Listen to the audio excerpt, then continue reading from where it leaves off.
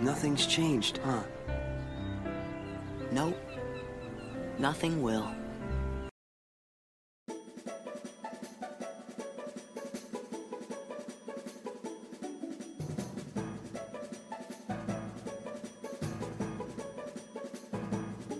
Da, da, da, da. Coming to you live from my closet. It's the second semi-annual Crowny Awards. Da da da da da da da da da da da da. It's a star-studded affair.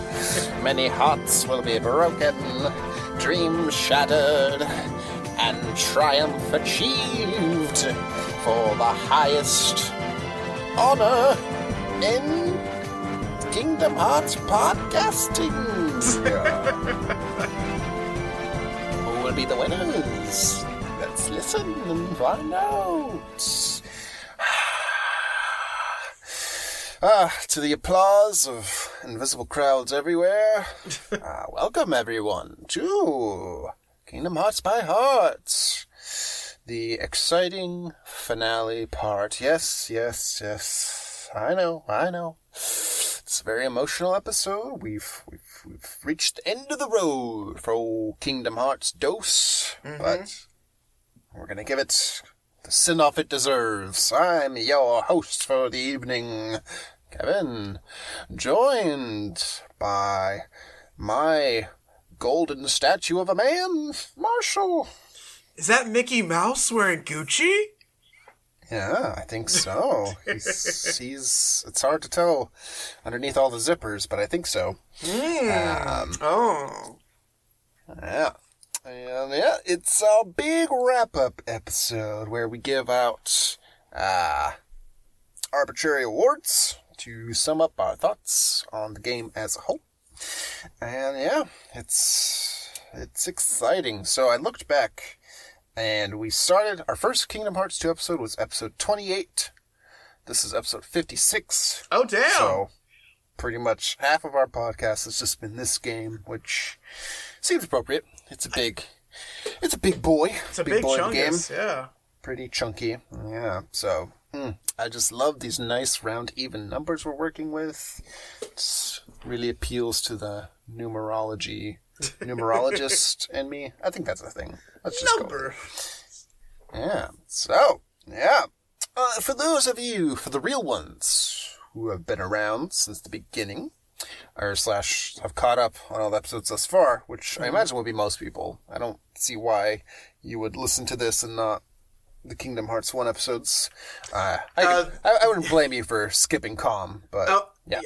No, I was about to say, it's the equivalent of reading your review, but not actually caring what the article says, and just skipping to the end to get the number score. Yeah. I mean, everyone knows the Crownies are the most highly anticipated award this side of Timeless River Game Awards. Oh, God. So, yeah. So, much like we did for KH1, we're going to do some rankings in this fine episode. So, we're going to give our definitive world rankings. But then, because Kingdom Hearts 2, adds a little extra sauce to things, we're going to rank the Organization 13. And then we shall move on to the Crowny Awards. So we've got quite a packed schedule, so I think we should just jump in. Yeah. So, world rankings. So the way we did this, again, similar to how we did for Kingdom Hearts 1. We both ranked the worlds from 1 to 14.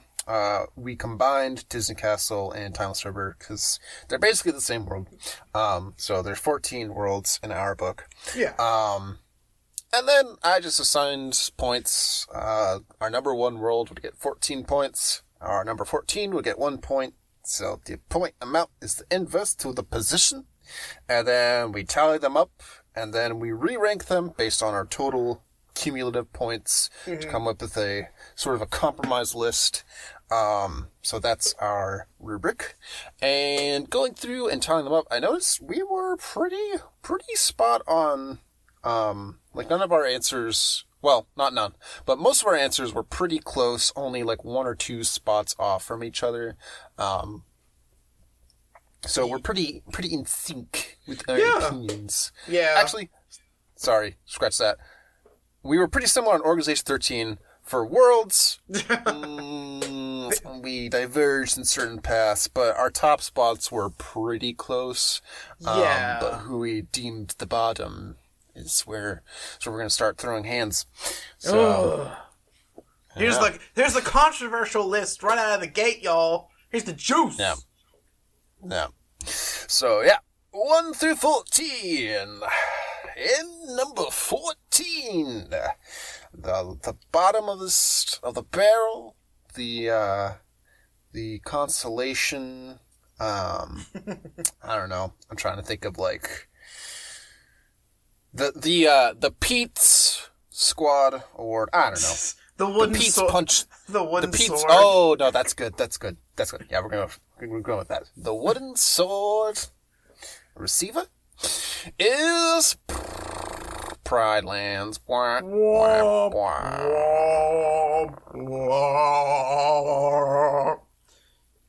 don't like Pride Lands. Yeah, you were much more harsh on this one than I was. So you had it in dead last. Mm-hmm. I was a little kinder, but it was still I had it in number 11. Or number 10. So I wasn't gonna defend it too much. But yeah, why don't you speak to your hatred for this world, since you had the stronger opinion here? I was about to say hatred's a strong word. Towards the second visit, it is a little bit of a hatred. Pride Lands is a very interesting concept. It is a transformation world, so we get access to Lion Sora, but then also lose a lot of things in the process.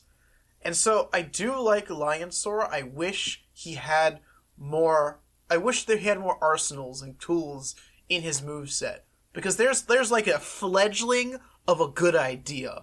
Like a lot of his combos, I guess the equivalent of whatever horizontal slash is, or however horizontal slash translates into Lion Sora when he just kind of does his cyclone attack in midair. Like there's a premise there. It just kind of doesn't go far enough, in my opinion. And that's one, because you're locked into Lion Sora. The only thing you get is we get running tackle halfway, or dash, whatever you prefer to call it, halfway through the first visit. And so then it just turns into Tokyo Drift, and how fast can I get to the end? So I think when it becomes, oh my god, just let me fucking get to the end, then all the fun just kind of gets sucked out of it. So unfortunately, that is why it is a dead last for me.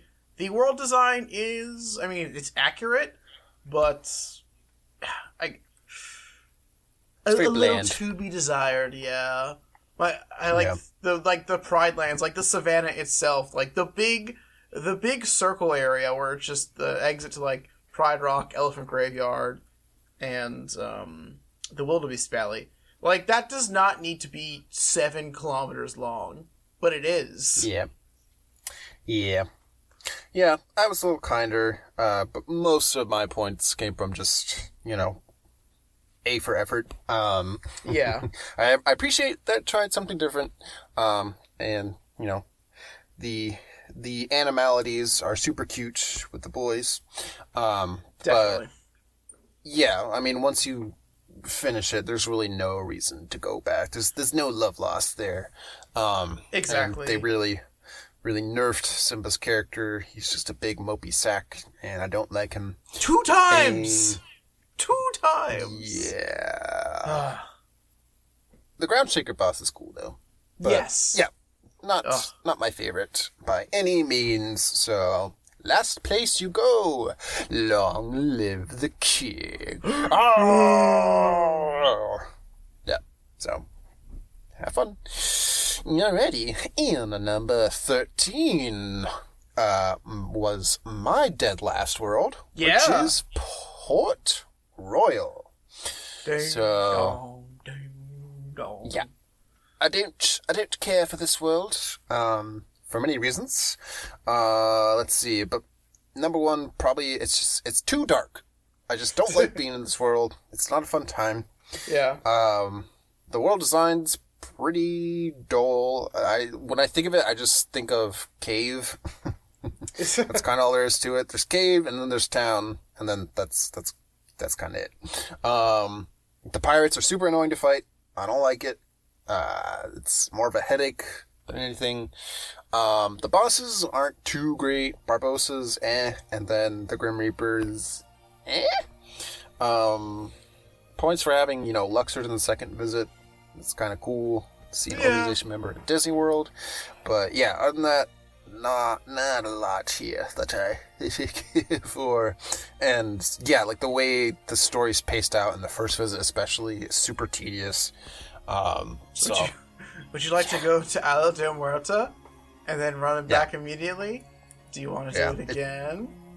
Yeah, it's like the deep jungle of KH2 where it's just ping-ponging back and forth between the two destinations. So, yeah. Number 13, you go! Get out of here! Yeah, I was actually kind of similar to talking about the Pride Lands just now.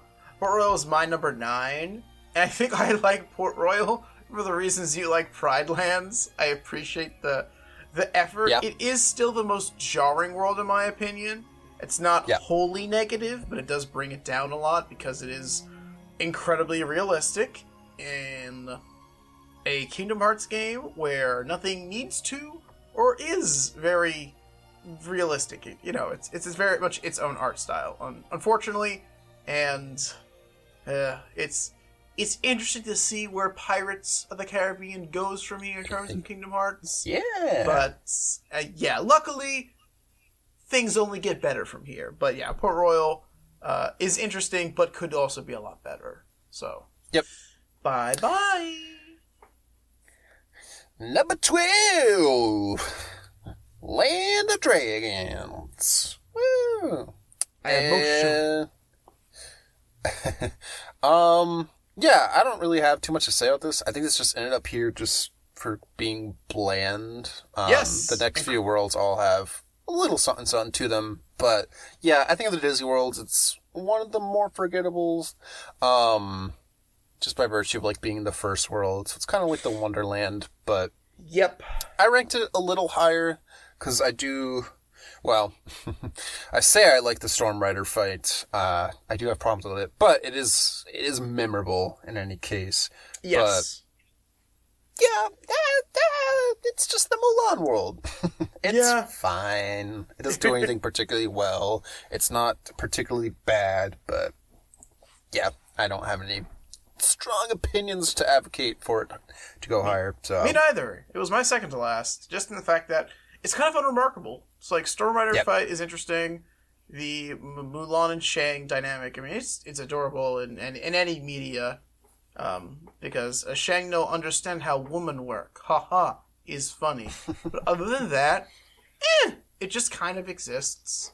Like, I guess I do, when I think of the organization, Land of Dragons kind of comes to mind in terms of KH2, because on the second visit, when we get the breadcrumbs of the organization being living, breathing individuals, it kind of starts with Land of Dragons' second visit, and the Ziggy and Riku kind of, I wouldn't say interaction, but crisscross at that point. Yeah. Yeah, it gives you a tiny morsel of, ooh, there's going to be plot in the second visits, and then the rest of the worlds are like, not really. Yeah, but, exactly. Yeah, Land of Dragons. To the bottom of the avalanche with you. Where do you belong? All right, number 11 is Agrabah. That was my lackluster confetti sound effect. So this was my second to last. Yeah. When I think of tired worlds that are revisited and just feel very by the numbers and boring and played out. I think of Agrabah, specifically KH2 Agrabah, because, yep, not a lot going on here. It's just the return of Jafar, which is kind of just the first game story, in the sense that go to the Cave of Wonders, do a thing, come back to Agrabah. Well, I guess you don't come back to Agrabah in the first game, but it's close enough. It's boring. Yeah. With the other returning worlds, there's at least something kind of different for the most part. We'll get to that when we get to that with each world. But here, it just all feels very samey. Like, I guess the one claim to fame is the second visit, you get to go on a magic carpet ride. But too bad the magic carpet ride kind of sucks, so... And both the bosses suck, the Blizzard Lord and Fire Lord, and then Genie Jafar, ugh. Yeah, I just don't care for this world. It's super bland. Yeah. Well. Yeah, this is like middle of the road for me. It's it's what if Mulan's meh was better. Like Agrabah is smack dab in the middle of number 7 for me. So it does a lot of things cool. I think I like traversing the environment in Agrabah. That's kind of its claim to fame. I always feel like the Cave of Wonders got a downgrade. Oh yeah. But I think KH1 Cave of Wonders is just, there's more to interact with. Whereas the landscapes in KH2 Cave of Wonders are just more enjoyable. Like, I mean, every room is like, here's gray brick. Oh no, you fell down. Nothing but water. Oh my god, which dark chamber am I in? Whereas 2, it feels like, it feels more lively. Like, there is, what I always refer to, the Yellow Brick Road, which is the first area. Then there's the Statue Waterfall minigame. Mind you, towards the end, it becomes this empty void when you do the, platform falling challenge, and then you go into the actual treasure room. But there's something there. I do enjoy the magic carpets the first time, like as you get to traverse around the ancient ruins at least. Carpets Return Trip, I think it's an interesting minigame. It's not fantastic, but it's mildly enjoyable. But yeah, it hits very neutral in my opinion. Yeah. That's fair. Yeah. Yeah, if only Aladdin had a fourth wish, so he could end up higher in this list. But you know who did end up higher in this list? To the shock of many, perhaps. Number 10. Atlantica! Oh! Swim this way, we'll dance and we'll play. I'm sure many people are surprised that this wasn't dead last. Yes! Myself included. No, we talked about this in the Atlantica episode. I feel like this world gets a worse rep than it deserves. I totally get it. If it's not your thing, it just happens to be our thing, sort of. Yeah, I mean, it's... Now I'm starting to question my decision. Similar to Pride Lands, I just like to give it points for trying something new. And the minigames are harmless enough. And, I mean, Ursa's Revenge. Need we say more? Ursa's Revenge. Yeah, I don't have a problem with this world. It's fun enough to go through it the first time and then never look back. But it's not top tier by any means. So, and also it's just a minigame world, and those can only get so far in these things. So exactly. It's the reason that we pick on Port Royal and Pride Lands. Is a little jarring just to be from like, all right, to swim this way. I do like. I at least like. What is the last song? I'm blanking on the last song in A New Day is Dawning. Okay. Yeah. I at least appreciate that because it does, I think, what good gameplay should do, and that it incorporates all the previous rhythm Here's mechanics everything into you've one learned. song. Yeah, it's like, hey kid, do you remember this? But in one world, and I think I mean, to be fair, this time we both just kind of like slammed Atlantica as soon as we kind of got all the upgrades that we needed. But I think Atlantica is also pretty I think it's spaced out pretty evenly. Like it's exactly. Okay, we'll be gone for like a few hours. We'll come back. Like there is reason. I mean, to be fair, every time you get the proper upgrade, once you've done the song, the game kind of was like, hey, what's going on? Don't forget what's going on over here. So I think it's evenly placed. It's not fantastic, but I am a sucker for rhythm games, and this is we talked about it, but it's not really good rhythm game. But yeah, it's the most bare bones rhythm game ever. But we take those. Yeah. So Atlantica, number 10. And coming in at number 9, the better out of the minigame worlds, 100 Acre Wood. Yay! Just inching out. Yeah, not much to say here. Same rule applies. It's a minigame world, so I couldn't, in good conscience, put it above any of the other worlds to follow. But that is to say, it's leagues ahead of KH1's 100 Acre Wood, as we said in our episode covering it. And yeah, the minigames are pretty decent. Yeah.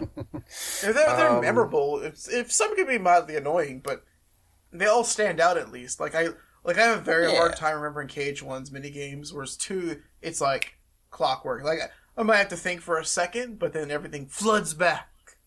Yeah, exactly. And it's always fun just hanging out with those goons and having a good, wholesome story of friendship. So, 100 Acre Wood. You did it, kid. Not bad. Not bad. Mm-hmm. So, coming up next, which holds the special distinction of being the one world that we agreed on exactly. And it happened to end up on the same spots between both lists, which I'm trying to figure out the math, if that would be the case anytime we put the world in the same spot. I guess it would be. I don't know. But at number 8, Beast's Castle. Ooh. Woo-hoo. So we're getting close to the middle now. Yeah. I'd say of like the lower half, like the lower tier of Disney Worlds, this is probably the best in that it's not too exciting, it's not too crazy in any one particular area, but it's fun enough to explore. Beast's a good boy, pretty decent story beats with him, and it has some pretty solid boss fights in both visits, obviously with Zaldin in the second visit, and yeah, I like it for the world design, particularly like the West Wing. I like the look of that room because it's pretty different. It's pretty open from most rooms we see throughout the worlds. And then of course the ballroom is also good. So yeah, I like it. It's good. Well, it's the best of unfortunately the worst. But yeah. Yeah. I'm trying to do the math in my head. Let's see. So if we were both to agree on a world in the 5th spot, then that would get to 10 points each, and then so that would go higher. Okay. This is a lot of behind-the-scenes rambling nonsense. That's not going to mean anything to the audience. It's the equivalent of Deku muttering to himself. Basically. But no, this is like impressive that it was both our number 8 spots, and then it ended up in the definitive list, number 8. So, yeah. Good job, Beasts. The final petal fell just as you turned into a hunky, handsome lad. You did it. Alrighty, number 7. This is our true middleist of the middle roads. Yep. Which is Disney Castle / Timeless River. Just another one we didn't could see eye to eye. So I had this ranked a little higher. In fact, it was/is my favorite Disney World. Yeah. But yeah, I see why maybe you ranked it lower. But for me, it's entirely the aesthetic for this one.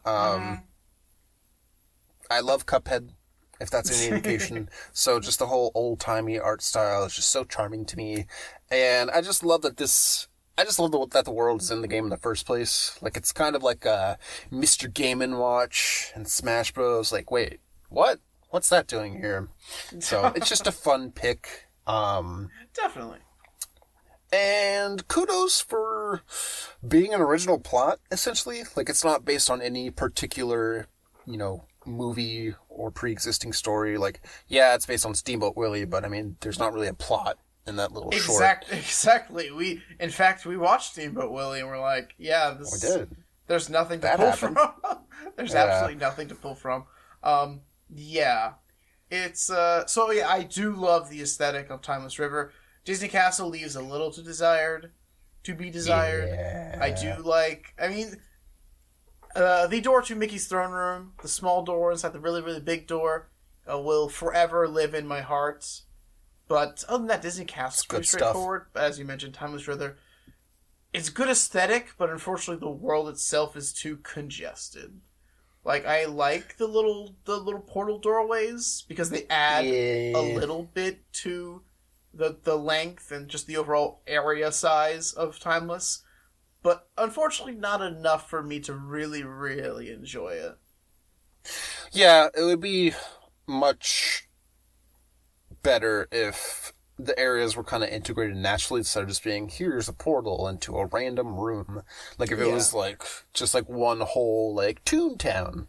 Yeah. I don't know, I feel like they could have done that. I don't see why they had to do, the portal specifically, but yeah, I totally understand that. The actual design is a little but I mean, most of the designs in KH2 Worlds are so yeah, this one sticks out to me. Yeah. I'll give one little shout out to Disney Castle. I do like the hedge maze room. I don't know why, but that one's always been fun for me to kind of explore and find all the treasure chests, because it's got a little bit more going on in terms of platforming and climbing up all the bushes. So yes. I do like that. But yeah, it's one of the first worlds where it's not just very, very linear, which is funny because the minute you go in the castle proper, it does become very, very linear. But yeah, the hedge maze is also a fantastic area. It also I like. It's very similar to how we saw parts of Lingering Will that we'll see throughout the rest of the series.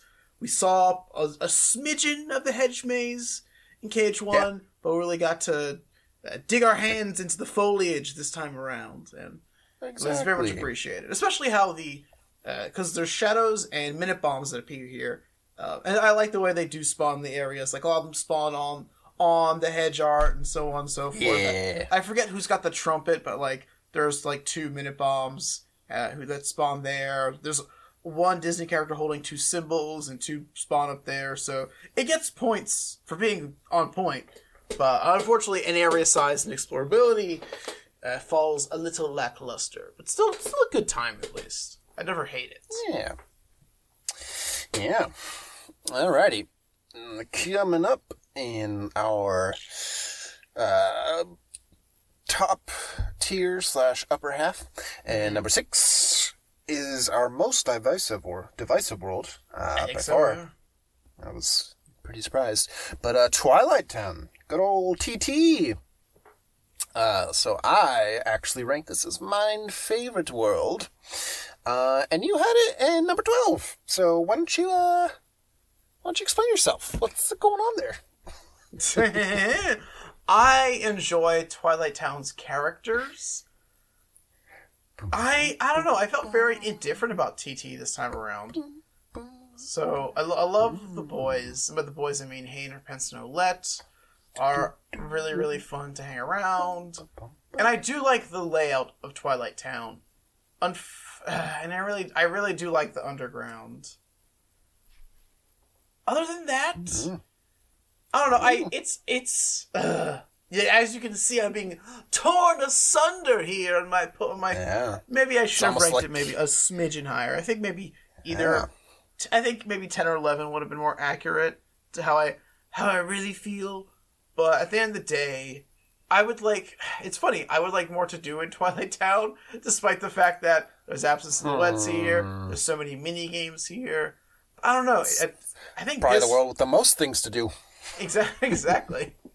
I don't know. It didn't resonate too much with me this time around. I think that's why it's a little low, right at this point in time. But as you can see, I'm now full of regrets now that I'm being put under pressure, and so the true me is coming forth. Yeah. Let the jury decide your fate on this take. Yeah. So I do like it. So I referenced our world list from the first game, and I had Traverse Town in my first spot, so maybe I'm just a sucker for Cozy Town hub worlds. But yeah, no, I think it's the strongest showing of the bunch. So for me, spoiler, my top 3 was all the original worlds. Which one's number 2 and 3, you'll find out. But for me, Twilight Town is the best designed of them, because, I mean, for me, it always comes back to how varied is the level design, and that, is it just a hallway, or do they do something a little different? And in Twilight Town, they do something a little different. In fact, most rooms will have multiple exits, and even if there is just one, there's still enough variety and, like, the actual layouts to, like, keep it interesting. Like, I'm thinking of the woods, for example. Like, yeah, it's pretty much just a hallway, but, you know, there's some room to run around and explore. And, like, I'm just thinking of, like, the Sunset Terrace is probably my favorite room in the game. Just so cozy and fun and interesting. But yeah, other than that, I mean, name a more iconic Kingdom Hearts world.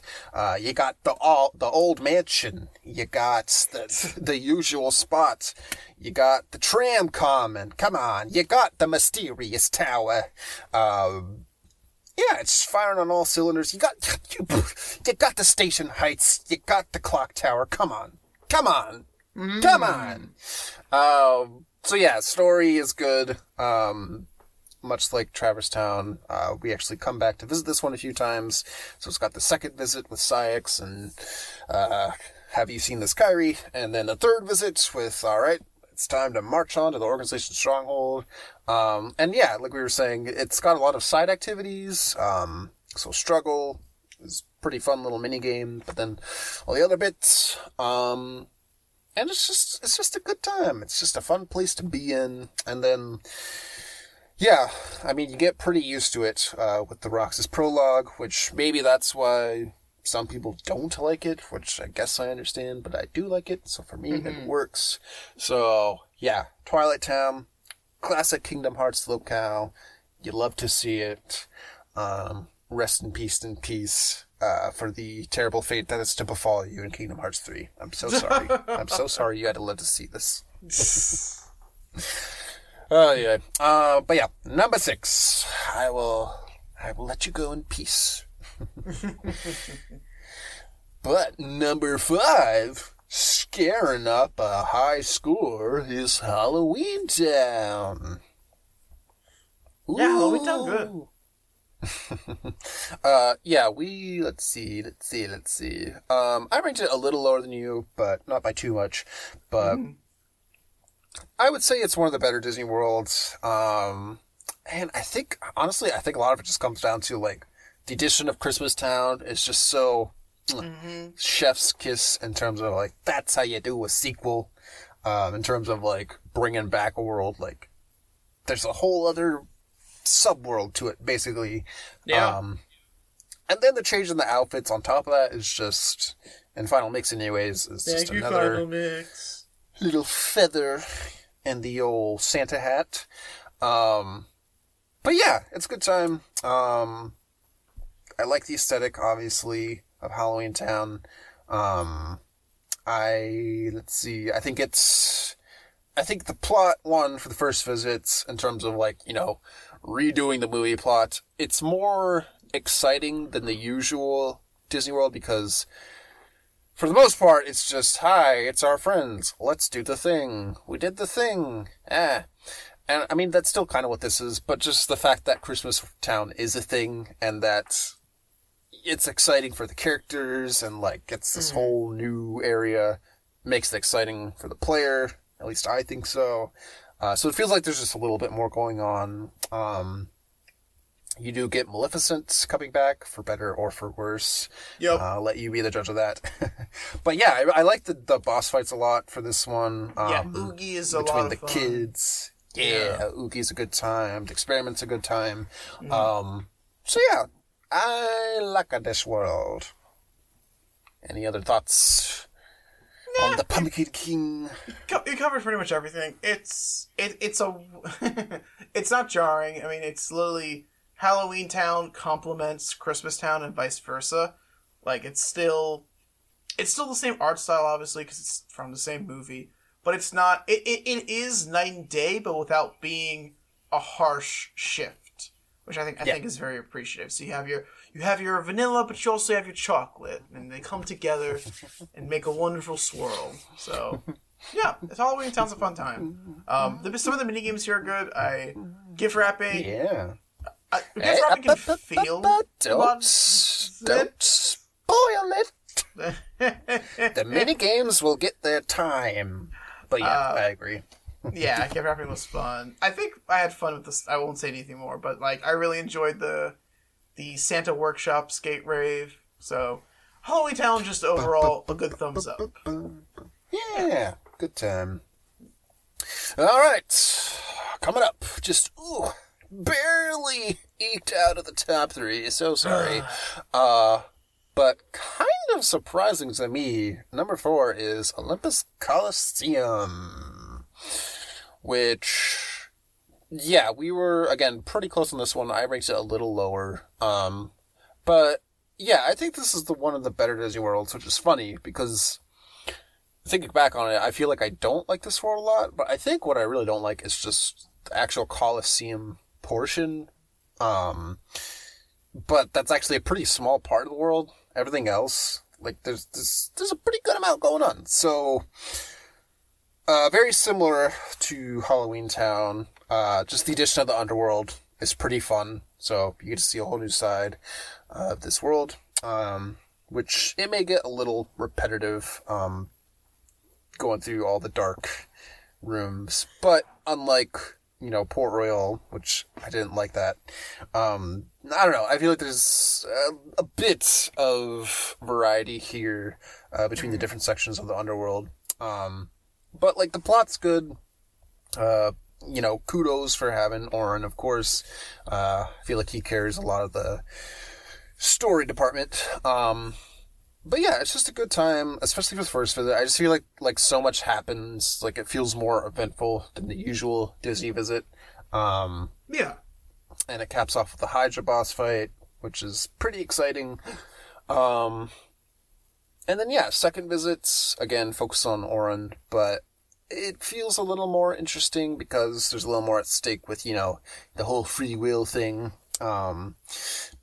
Loses a few points for Mopey Hercules. Don't care for that. But, yeah. Yeah, this is, I don't know. I feel like this world's pretty fun to go through the story. And yeah, you get the quick little Demix appearance, which as we've established, anytime an organization member shows up, it's usually pretty fun, even though he doesn't do a whole lot. But still, it's like, hey kids, it's Demix. So, yeah, I was a little surprised by how high this one ended up, but in hindsight, I'm okay with it. Of course you are. Yeah, this is our definitive 4. It is also my number 4. I think, yeah, the same points overall. The Underworld feels pretty samey, but we just talked about Halloween Town and Christmas Town, and I feel like even though Olympus Coliseum is just that, it's so much more as well. we spent all our time in KH1 at least, and then like, a little bit in Calm, just exploring Olympus. This time we got to see what lies underneath. So it was like, hey, here's this world we know and love, and these characters we've seen before, but a whole different side to everything. So I think that was appreciated. And like you said, Auron, Auron. You love to see appreciated. Yeah, so good on ya. It turns out you are a real hero. Now, for our actual number 3, which is our highest Disney World, for those who are keeping count, you've already figured it out. But it is Space Paranoids. What a funk. So, yeah, seriously. So let's see. You ranked this higher than I did. You had it in your number 2. Yep.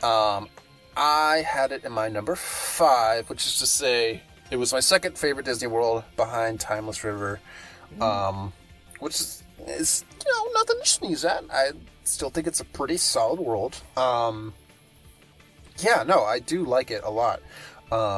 So it checks off the same box for Timeless River for me, just in terms of like the aesthetic. Like, it's way different than any of the other worlds, but unlike Port Royal, it's not jarringly different. Like, it still makes sense, which maybe the boys' outfit change helps with that. I think so. But yeah, it's a fun aesthetic, I think. It's got the whole 80s retro thing, but like in a video game setting, especially for like the PS2 style of graphics, like I feel like it just really works. So it's just fun to explore. In terms of level design, it's not super complicated, but it's still interesting enough to kind of run through. But I think for me, where it really excels is just the story, which, as we covered in the actual Space Paranoids episode, it's basically the only Disney World that has any sort of bearing on the main plot, which is, extra credits for you. And it also continues across the first and second visit, like they're two halves of the same story as opposed to being like completely detached from each other. So that's good to see. And yeah, I really like the boss fights, and I'll say no more on that. And Tron's a good boy. He's my favorite Disney ally, because again, he kind of goes through a mini character arc. Who would have thought it? So Singing Tron, dancing Tron. So Tron the movie, pretty bad. Tron Tron the game, the world, the Kingdom Hearts, pretty good. Yeah. Anything else to add on that note? Yeah, I think you covered all the plot points. It's such an interesting aesthetic. Light Cycle is... it exists. It does indeed exist. That's about it. But yeah, like, there's no... when I look back at Space Paranoids, it's one of the few worlds where I look at it, and there's no... I have nothing negative to say about it. It's just, it's enjoyable from start to finish. Yeah. Some parts are better than others, 1,000%, but at least I don't know, it's consistent the entire way. Yeah. To some degree. So, it gets points for being good. Yeah. Alrighty, clutching out to the number 2 spot. So close, yet so far, is Radiant Garden. The world formerly known as Hollow Bastion. Ooh. Yeah, I mean, is there anything to say here? Radiant Guardian, I'm sure a lot of people would say it's their favorite, and that is completely valid. Yeah. It's basically the main plot world, because the whole exciting middle part happens here. Lots to talk about. I mean, it houses 2 other worlds, between 100 Acre Wood and Space Paranoids. Yep. It's got the Sephiroth fights. It's got the Cavern of Remembrance. It's got all the Data fights. And it's... I don't know. It's kind of... I don't know. I was going to say it's the hub world. It's kind of a toss-up between that and Twilight Town. I feel like Radiant Garden is kind of the hub world. for me anyway, I would definitely revisit this one more than Twilight Town, even though I like Twilight Town better. But, like, I mean, I guess by virtue of, like, the first half of the game just locking Twilight Town off, Radiant Garden is kind of the hub world by default. And you do revisit Radiant Garden a couple more times, I feel, between, you know, the 100 Acre Wood and then the Space Paranoids visit. Yeah. So, yeah, I mean, similar to Space Paranoids, I really don't have anything bad to say about it, other than of the 3 original worlds, well, actually, not only that. I was going to say, it's pretty linear, and it is, but at least there's, you know, a couple of forking paths to keep it a little more interesting. But, yeah, main plot world. I mean, obviously this one was going to go far, but it didn't quite clutch it. See, it was my number 2, it was your number 3, so... Yeah. Huh? Any other thoughts on this beauty of a world? Yeah, Radiant Garden benefits. Well, it gets a lot of high marks, but it's almost like too much of a good thing.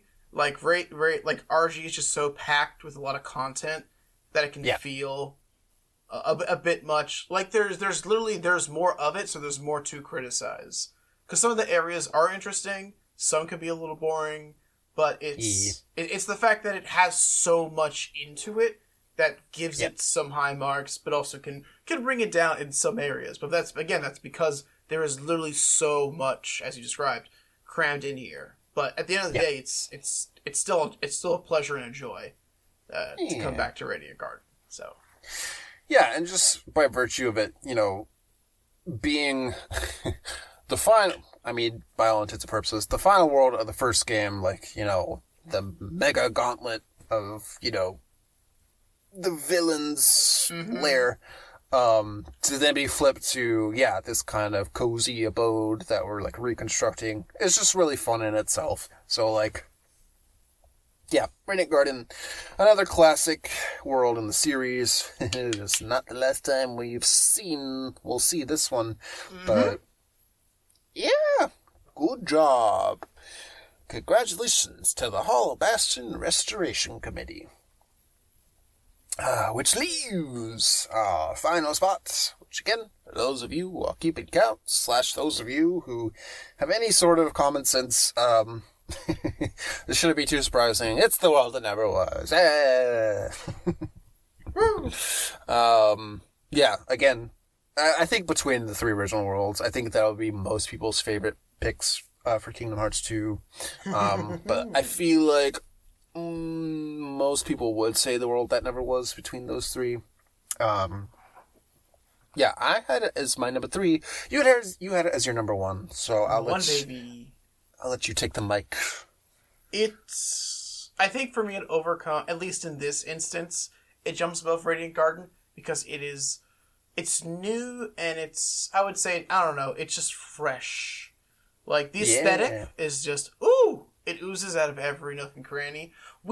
In retrospective, we don't get to go very far. Like, to be fair, the world itself is a lot of different rooms and areas, and each has a flair that matches it. Like, the progression from walking out of Dark City, across the, plot armor, or the Deus Ex Machina light bridge to get to the actual castle, and then the actual, like, aesthetic of the castle is just, I think it's just a home run from start to finish, and very akin to how we talked about Radiant Garden is now, will become a legacy world.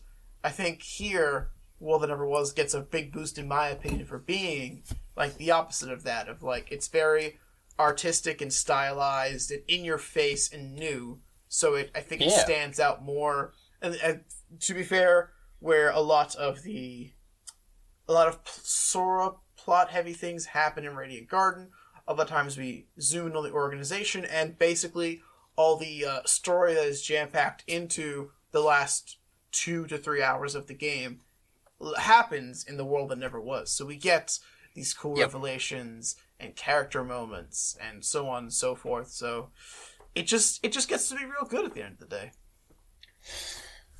Yeah, well said.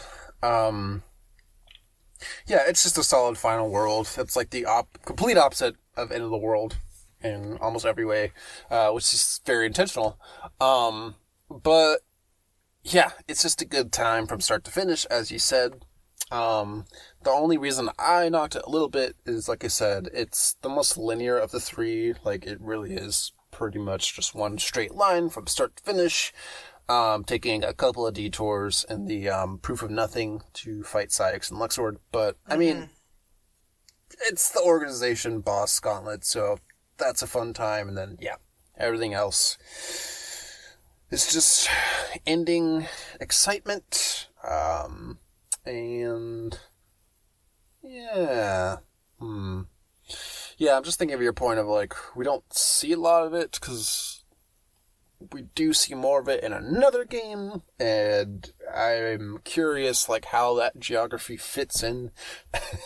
Because the castle is pretty huge, but we only see a very small part of it. But that's no real knock against this game. Yeah. Solid number one. Can't complain. The world that never was is the world that always is. The best in our hearts. Yay! So there you have it, folks. What do you think? What was your biggest upset? Do you agree? Disagree? Well, keep listening before you start unleashing your non-existent comments, because this is a podcast, not a YouTube video. Oh! Alrighty. So, now that the world rankings are over, why don't we shimmy on over to the organization rankings? Slide to the left. Crisscross! Yeah. So, we got 13 of these bad boys and bad girls. Gasp!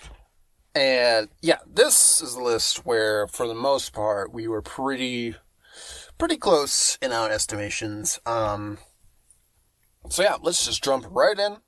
Yeah. Number 13, I don't think this is going to surprise anyone, is Lexaeus.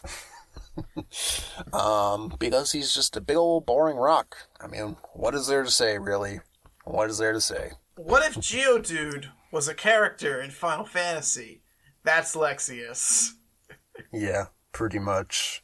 Yeah, unfortunately, he gets no time to shine between here and Calm. Yeah. But mind you, I guess at the end of the day, Riku's story in Calm and Recalm is much shorter than Sora's story at the end of the day.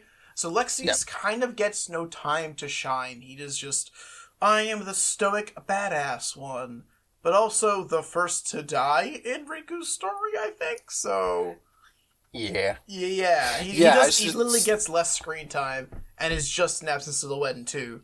So I think he literally gets the least amount of development out of all of the org members. Yeah. We should say that the way that we're ranking this is based on, like, personality, and, gameplay of, like, their boss fights, if you want. I mean, basically any reason you want to sort of factor into, like, why you like this character. But it's only considering Chain of Memories and Kingdom Hearts 2. Correct. So we tried to not let future games factor in too much, but the rule we created was, like, if it's, like, personality, and you get to see that in more games, that's fine to, like, consider, but, like, in terms of, like, plot significance, or, like, backstory, or twists, like, try to, like, turn on blinders to those. But, spoiler alert, Lexaeus does not get any sort of lovin' in future titles, so here's where he'll stay. Unfortunately. I do like his boss fight. That's why he's 10 for me. But other than that, we just went over. He's just, hello, I am the wall. Look at me. Yeah. Or don't. We won't Lexaeus. I'm sorry, bud. Yeah. For me, the way I rank... So I split this up between, like, 3 tiers. Yep. 4 tiers of, like, A, B, C, D. And for me, the D tier was basically, all the members who just didn't get a lot of screen time, so there's just not a lot to go on. And I think that's pretty accurate to what our definitive list ended up being, save for one spot, which we'll get to. But coming up next, fitting perfectly into that mold, is Luxord at number 12. Exactly! Woo! He probably gets, like, 10 minutes of screen time, if that. It's not not a whole lot to go off of for him, but even in that amount of time, he has a lot more personality than Lexaeus, so I'll give him that. Exactly, yeah. I can't rate what's not there, my boy. I'm sorry. You lose. Good day, sir. Yeah. So yeah, Luxord is 12 on definitive. He's also my 12. He's 11 for you. So again, pretty similar ranking. He gets some points for being sort of the interactable of Port Royal's second visit. He basically becomes part of the plot in dealing with the Grim Reaper and the Medallions, which it's something, but unfortunately besides this and the end of the game, it is all he gets. There are some little scenes, added scenes in Final Mix, in Where Nothing Gathers, which is the big organization meeting room, for anyone who doesn't know. But yeah, there's still just not enough to literally grasp onto. His fight, I think, is interesting, but more annoying than interesting at the end of the day. Exactly. Yeah. All right. Number 10. Number 11. That's a typo on my part. Yeah.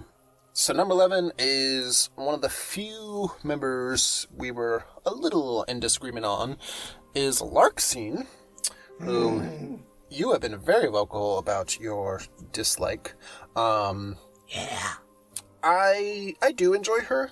One, she's the only female of the group, so again, that's just cool to me. And I don't know, she's just a bad guy, and she likes it. So I understand for you. You find that to be grating. But I don't know, I kind of like her psychopathic tendencies and the way she taunts Sora and Calm, because frankly, I'm on her side. And the end of this podcast is as a promo from Kevin being like, Larxene did nothing wrong. I mean, Sora deserved all of it. Yeah. And yeah, she's got a cool fighting style. Her boss fights, I mean, it beat the crap out of me, but I enjoy it. So, yeah. But also, I'm not, like, so attached that I would, like, try to raise her higher. So, number 11 is where she belongs, which, funnily enough, is not her actual ranking. Sorry, I always mix the two of them up. She's actually number 12. Yeah, she's close. So very close. Yeah. But her actual ranking in terms of how much we like her, she is number 11. Womp womp. So, any final parting harsh words for our girl? Get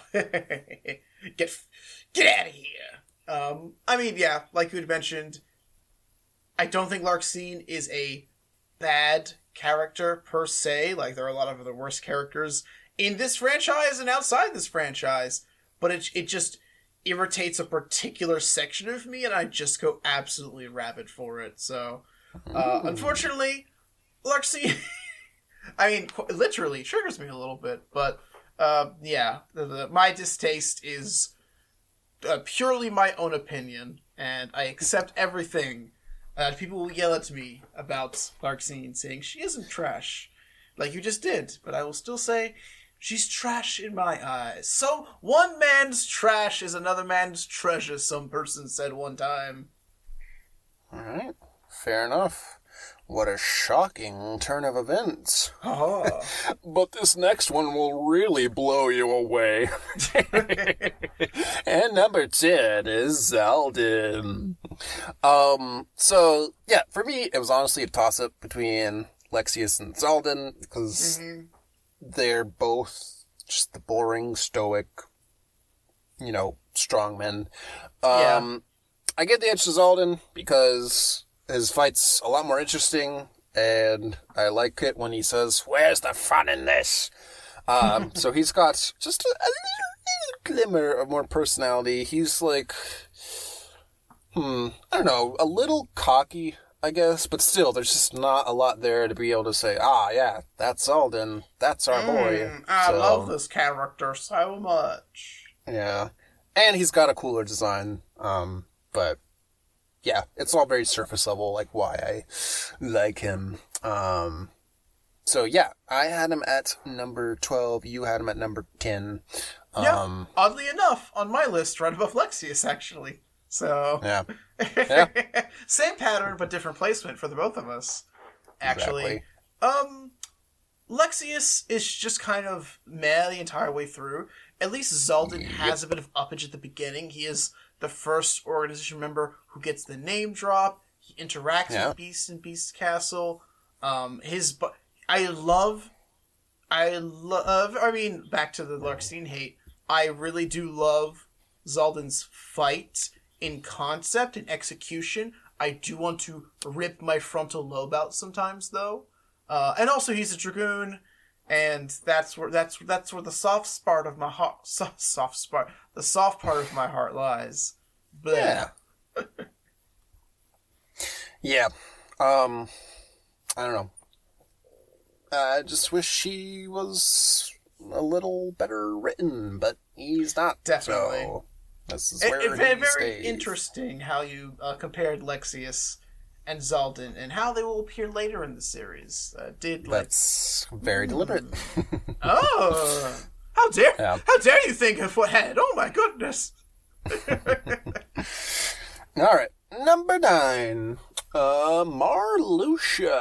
So, let's see. For me, I think he was in my C tier. So we have a little more going on in this tier, but still, for the most part, yeah. So he was the main antagonist for Calm, so he's got that going on. But like, aside from that, I don't know. I don't really have much to say about him because like I don't really remember like his lines too much. I don't have much to say about his personality. He's got long, beautiful hair, and he's got a scythe, and he plants flowers, so that's cool.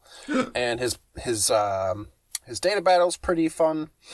But yeah, like as a character, I don't know, he's pretty dull to me, but obviously he has a lot more going on than the rest of the Dull Boys, so yeah, I give him a bit of a think leg up. that's what I kind of default to as well. Yeah. It's funny because his fights in Calm, his fights in here are more annoying than aggravating. The Calm fights definitely, make you want to rip your hair out a little bit. But at the end of the day, Marluxia, like you said, has that much more going for him, being the main antagonist of Calm in terms of the org members. So he gets more, similar to how I kind of talked about Radiant Garden, there's more to deal with, but also that leaves more room for error, I think, is Marluxia in a nutshell as well. He's memorable without being actually super memorable. Without accomplishing much, yeah. Yeah, exactly.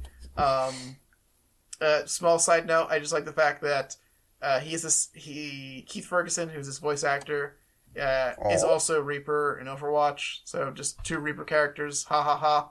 Funny joke here. Yeah. Also, Beauregard Hugh Kazoo in Foster's Home for Imaginary Friends. This man got some range, y'all. Huh. That's impressive. So I'm usually pretty good at being able to pick out voice actors, like when they like change their voice, but like no, I can't hear that. Exactly. Yeah, that's what makes it so good. Actually, that's amazing. Someone who's done a lot of Nintendo work the past few years, is definitely the voice actor for the VO artist for the training I am doing with some people at work. So I definitely got smacked in the face today when I had to sit somebody down, and I was like, that voice sounds oddly familiar, excuse me? Listen, if this voice starts whispering in your ear, just be careful, okay? You might end up with a death counter above you. It's going to be a whole thing. Hey, baby, let me whisper in your ear. Interesting. But yeah, Marluxia, number 9. Yeah. Number 8 is Vexen. That chilly academic emerges. Yeah. So we're starting to get to the pretty decent territory. Yeah, I gave Vexen points just because he just stands out more. Yep. He's weird, and he's awkward, and he's kind of crazy, and I like him for that. Exactly, yeah. He's whereas we just made the comment Marluxia is memorable without doing nothing, Vex is memorable for doing actual things. this man created clones in the Kingdom Hearts universe. Yeah, he actually has a pretty significant impact on the plot. Exactly, which is more than most organization members could say. So that's cool. Yeah, the reason I didn't rank him any higher is just because, I don't know, I don't have too much attachment to him. And like that's the thing, yeah. That kind of goes for any of the comm members where, like, if you weren't killed off, maybe, you know, you'd be a little higher in my book. But, like, yeah, and even in comm, he's killed off pretty early. Yeah, I think he's the first true death in the first Sora side. casualty. Yeah. Yeah. But yeah, he's a fun time. I wish his weapon was a little more interesting. I don't really like the aesthetic of it. I'm just going off of everything they show us. I do like the ice elemental, but I guess the shield fits his, you know, more scheming personality. But like the actual fight, I mean, like, it's not too interesting to me. So like, you know, he's a thinker, not a fighter. Yeah. But yeah, in terms of his story impact, pretty memorable. Stands out a lot more than most of the characters, and yeah, he's just got an interesting design where, like, he has a very expressive face. So he's just kind of like, that was a choice. Yeah, exactly, yeah. Faces in the organization, so. Vexen, everybody. Yeah. Alright, coming up next, our middleist of the road, and by my count, the only member whose ranking here matches his actual ranking. I think it's Saïx. Woo! Woo! So, this seems pretty appropriate to me, because Saïx is kind of like the middle of the road in like every aspect. I think his design is pretty good. Not terribly great. Like, visually anyways. I think his boss fight, pretty good, but not like super amazing. His personality, again, pretty straightforward. He's a little more low-key than most members, but at the same time, you know, we do get a lot more screen time with him, so we do get more of a feel for what he's about, and, you know, all of his taunting Sora and being mischievous. And just story impact, like, he's kind of the definitive number 2 of the org. So he's got that going for him. He's just more of a player, and kind of has more of an effect on the plot in terms of kind of like, he's the one who spearheads kidnapping Kairi, and he kind of, you know, does the dirty work for Xemnas of, like, taking care of the undesirables, if you will. So yeah, Saïx, I don't have too much bad to say about him. I also don't have too much good to say about him. So, number 7, swear he'll stay. Bye, buddy. Any other thoughts for our Moony boy? Covered a lot of good points.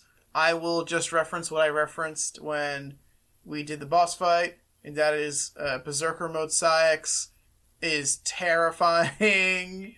Never. It was funny. It's funny because later in the franchise, we do get snippets or like literally a cutscene of him in Berserk mode. But man's character model is just terrifying. That's my one point to add. Other than that, I think covered everything pretty good. Yeah, you do not want to run into him in a dark alley under a full moon, that's for sure. Moon, shine down upon me. So yeah, we are now in the upper half, and I'm immediately wrong because we have another member whose ranking here matches their actual ranking, because again, I always forget, or at least mix up the rankings between Lexaeus and Zexion. Zexion is the number 6, and he's the number 6 in our list, so... Yeah, I feel like Zexion is very similar to Vexen in a lot of ways, where he doesn't have too much screen time. He kind of goes out pretty early, or at least you don't really see much of him in Kong because he's mostly in Riku's story, if not exclusively. Yeah, he's exclusively in Riku's story. Yeah, but when you do see him, it's like, okay, get behind this guy. I don't know. I just like him because he doesn't seem outwardly nefarious. So it makes you wonder, like, oh, what's his backstory? How'd he end up here? Maybe I could change him. Whereas, like, look at, if I had to pick the two of the Smarty Pants characters, it is, funny enough, when we get later in the franchise, Vexen and Zexion. But Vexen is wholeheartedly who he is. This man does not hold back whatsoever. Whereas Zexion, there is a bit of mystery and mystique behind him. So I think that it just makes the character that much more interesting. You know, he's not playing with a full hand. He's withholding some information, perhaps for a pivotal moment. Yeah, exactly. Which is very fitting of his fighting style as the cloaked schemer, which I like. I think it's interesting how he like kind of plays on illusions, and I like that his weapon is a book. That's a fun choice. Reading is power. And yeah, I think he's got a pretty solid design. Yeah. The only thing I could really say is just I wish there was more of him, which technically there is, but again, we're not factoring future games into this too much. Yep. But personality-wise, he's solid in my book. Hey! Yeah. Yeah, but he doesn't kind of... Anytime Zexion says something, it feels... nothing he says feels unnecessary. Like, I'm never like, oh my god, Zexion, really? That's like, especially, I mean... The inherent mystery kind of, like, especially in the calm cutscenes and the one Final Mix Plus cutscene he's in, just kind of, that aura is ever present. Because in calm, it's very much like, what is Riku? What can we use for Riku? Yada, yada, yada, Riku. This is very much Riku discovering himself in calm. And then in the one Final Mix Plus cutscene we get in 2, it's Xigbar being like, hey, Zexion, you know some crap, don't you? You want to tell your old pad Xigbar? And he's like, absolutely not. Please leave me alone. Yeah, like, you kind of get a sense of, like, the inner politics of the organization in that scene. And, yeah, it's just interesting to kind of see someone on the fringe. So, yeah, he a good boy. We like him. All right, number 5. So this is another member who we were a little more divided on. It is Demyx coming in to make a splash. So I had him as my number 2, and it was actually pretty close toss-up between him and my number 1. And you had him as your number 7. But yeah, I like Demyx a lot. I empathize with him the most, and I just like how he just doesn't care about any of this. Run He's away! A slacker through and through. He's just a big, goofy oddball, and he's a ton of fun. Like I think he has the most personality of any of the members. 1,000%, just in terms of like, oh, he's really going against the tide. Wait, that's not the expression. Whatever. Yeah, like he's kind of like a pacifist. That's just an outright coward. You know, he lets his water clones do his fighting for him. His water element, one of my favorites, elemental types, and these sorts of things. And I love his fighting style of like using the sitar to play his malicious melodies to mess you up. And when he does throw hands, like he throws them, he hurts you, and yeah. I'm flashing back to Data Battle, but even his second fight towards the end, the water clones definitely come out of, I wouldn't say come out of nowhere, but they're definitely like, all right, kid, you think you can do everything in 10 seconds? And you go, oh no, I'm not sure if I can. Yeah. So like just the fact that he does try to avoid a fight, but then when push comes to shove, he'll actually like wreck you is pretty fun to me. Exactly. And yeah. He's just the voice of a generation. He's the aimless millennial trying to find his lot in life, working on his creative hobby on the side while he's working a dead-end job that he doesn't want to be a part of. And we stand. I knew they sent the wrong guy. Yeah. Also, his voice actor's performance is just... I mean, for the most part, all of them are, but his in particular, who I don't know the name, and I don't know who else he's played, but maybe you have some fun trivia there. But yeah, it's all around a good time, and just the fact that he does have relatively low screen time compared to all the other members, but still, like, stands out so much to me. Yeah, exactly. It's just an accomplishment in itself, so... Yeah, he's definitely one of my favorites. For the longest time, I did say he was my favorite, but then when I actually sat down to make this list and thought about it, there was one more who was more special.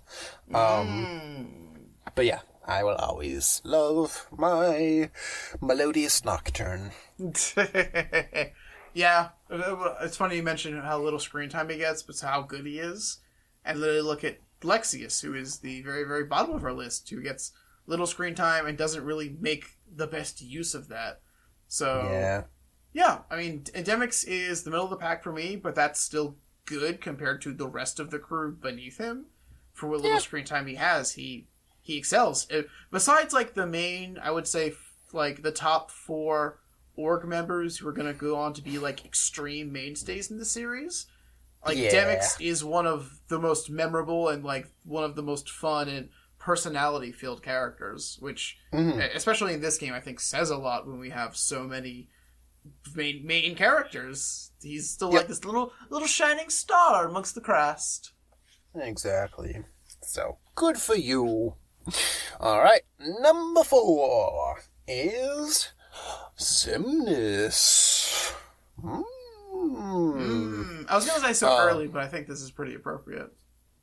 Yeah, I mean, when you look at the 3 left, I mean, I think this is fitting. It's Xemnas, so much like Radiant Garden, like, what else is there to say here? He's the main bad guy, he's the big bad, he's the man in charge, he's the nobody of Ansem Seeker of Darkness. He's good. He's a fun villain. He's very intimidating. He's got a menacing presence to him, which sort of puts you on edge. Interesting fighting style. Yeah, but like I said, compared to the 3 we have left, just like in terms of personality, like, I can't rank him any higher, because for the most part, he's nothing. Yeah. Which I think is intentional. I think that's the point, but there's only so much monotonous droning I can take from one character.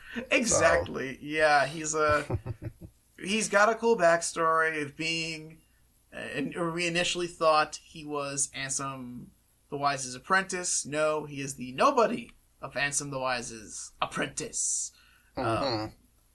But yeah, he's got a lot of... Obviously, as the big bad, he has a lot of story involvement. Xemnas, I mean, we definitely... definitely in the last few episodes, we've memed the ever-living heck out of him. But he does have a lot of story-driven elements. Early on, we're not supposed to know it's Xemnas, but we know it's Xemnas. He feels much more ominous and threatening. Towards the end, like you just mentioned, it does become... look at this monotonous droning. Ooh, I'm being moody. But all in all, like, still a good villain. But at the end of the day, in my opinion, usually the big bad isn't the most interesting character. It's the legions that follow him. So for sure. He serves as a figurehead very well nonetheless. Yeah, totally. All right, and now top 3. Taking the bronze. Yeah, turning the key to success is Roxas. Roxas. Yeah, it's kind of weird classifying him as an organization member because he's basically a main character. But he is an organization member, so we will rank him regardless. And yeah, I mean, just in terms of character development, in terms of writing, in terms of motivation, Yeah, he's just way ahead of everyone else. He's got a very complex backstory, a bit of a tragic backstory. Yeah. And yeah, just the fact that, you play as him for about 3 hours, like, you get to really become attached to him, and you understand his wants, his desires, his fears. He's just a good boy. And yeah, we'll be seeing a lot more of him very soon. I was about to say, it's funny that we mentioned, it's hard to imagine Rox as an organization member. Looks at next game in the series we're going to play. We'll see exactly just that. But yeah, Roxas, I think Roxas was my first, realization of what a tragic hero is. And to be fair, he's not too tragic at the very end, because I would say, at the end of the day, the understanding is still there. Like, he realizes that, unfortunately, for the rest of the for story purposes, for the rest of the plot to advance, for the rest of the world to find and have a meaning, I must cease to exist. Really, I think does say a lot. And I have mixed feelings on him coming back as sort of this reawakened memory, then sort of this visage of a nobody. But when you think of a tragic hero, you don't think of the closure that character gets sometimes. But he kind of does get that, and spoiler alert, we're going to see more of Roxas as the series goes on. But all in all, I think Roxas is still one of my favorite characters, so I got to give it up to him. Yeah. Retweet all of that. Yeah, it's more a question of how low can we put Roxas, as opposed to how high can we put him, because he was going to be in the top 3 regardless.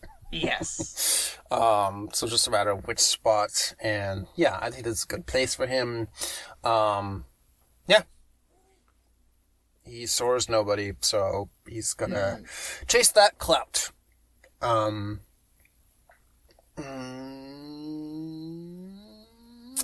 Number 2, burning a hole in our hearts is... it's Axel. Oh no, he's hot! So yeah, the two of these, I think, were meant to be next to each other on this list. But yeah, it's a question of who would come out on top. In this case, we landed on Axel. So I actually had Roxas. So I had Axel my number 4 and Roxas my number 3. You had Axel your number 1 and Roxas your number 2.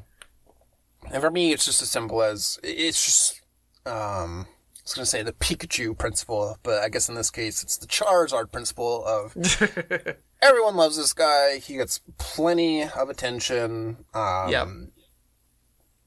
There's really not much else to say. I understand why he's good. I understand why people love him. I love him to a certain extent, but at a certain point, I need to turn off the love valve and give it to other characters. So Definitely. So yeah, for me, I ranked him a little lower because I knew he was going to get that boost from you. But I mean, it's Axel. He's still a great time. So very similar to my 2 other favorites, in terms of personality of not really caring about this shit, which I do love. And just kind of being the outsider on the fringe looking in of wow, I'm surrounded by a bunch of insane people, but whatever, I'm just following my orders. And he has his little mini redemption arc of coming to Sora's aid at the end there and helping him find Kairi, even though he's the one who kidnapped her in the first place.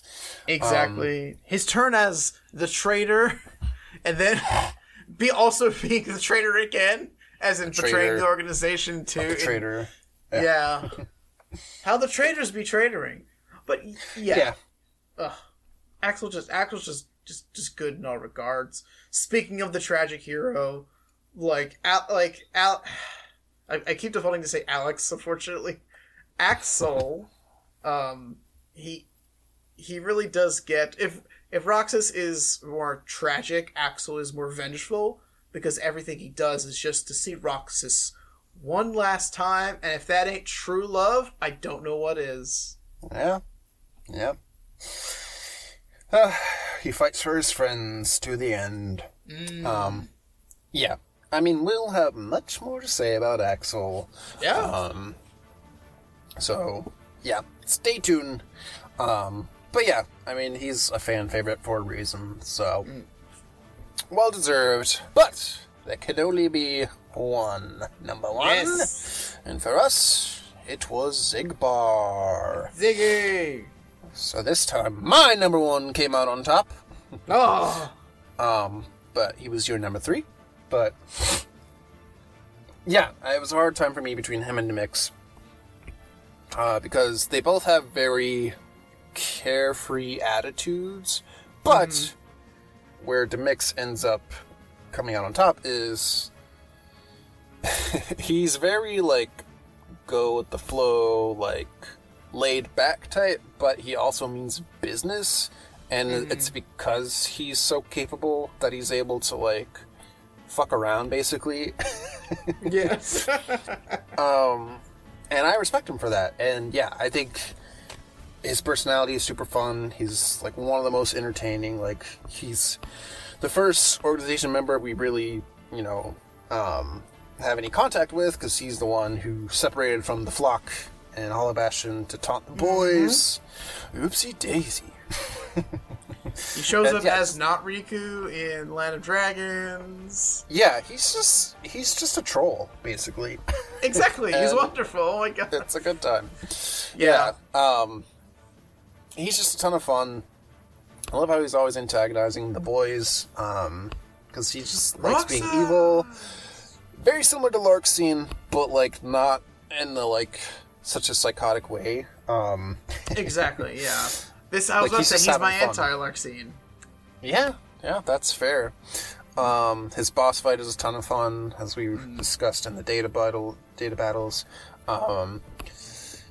And yeah, he's very similar to Sykes. He has more of a presence in the plot, so he ends up in the final four, but I don't know, I feel like he just has more going on than definitely Luxord, and even Sykes to a certain extent. I don't know. I think so, hard to say.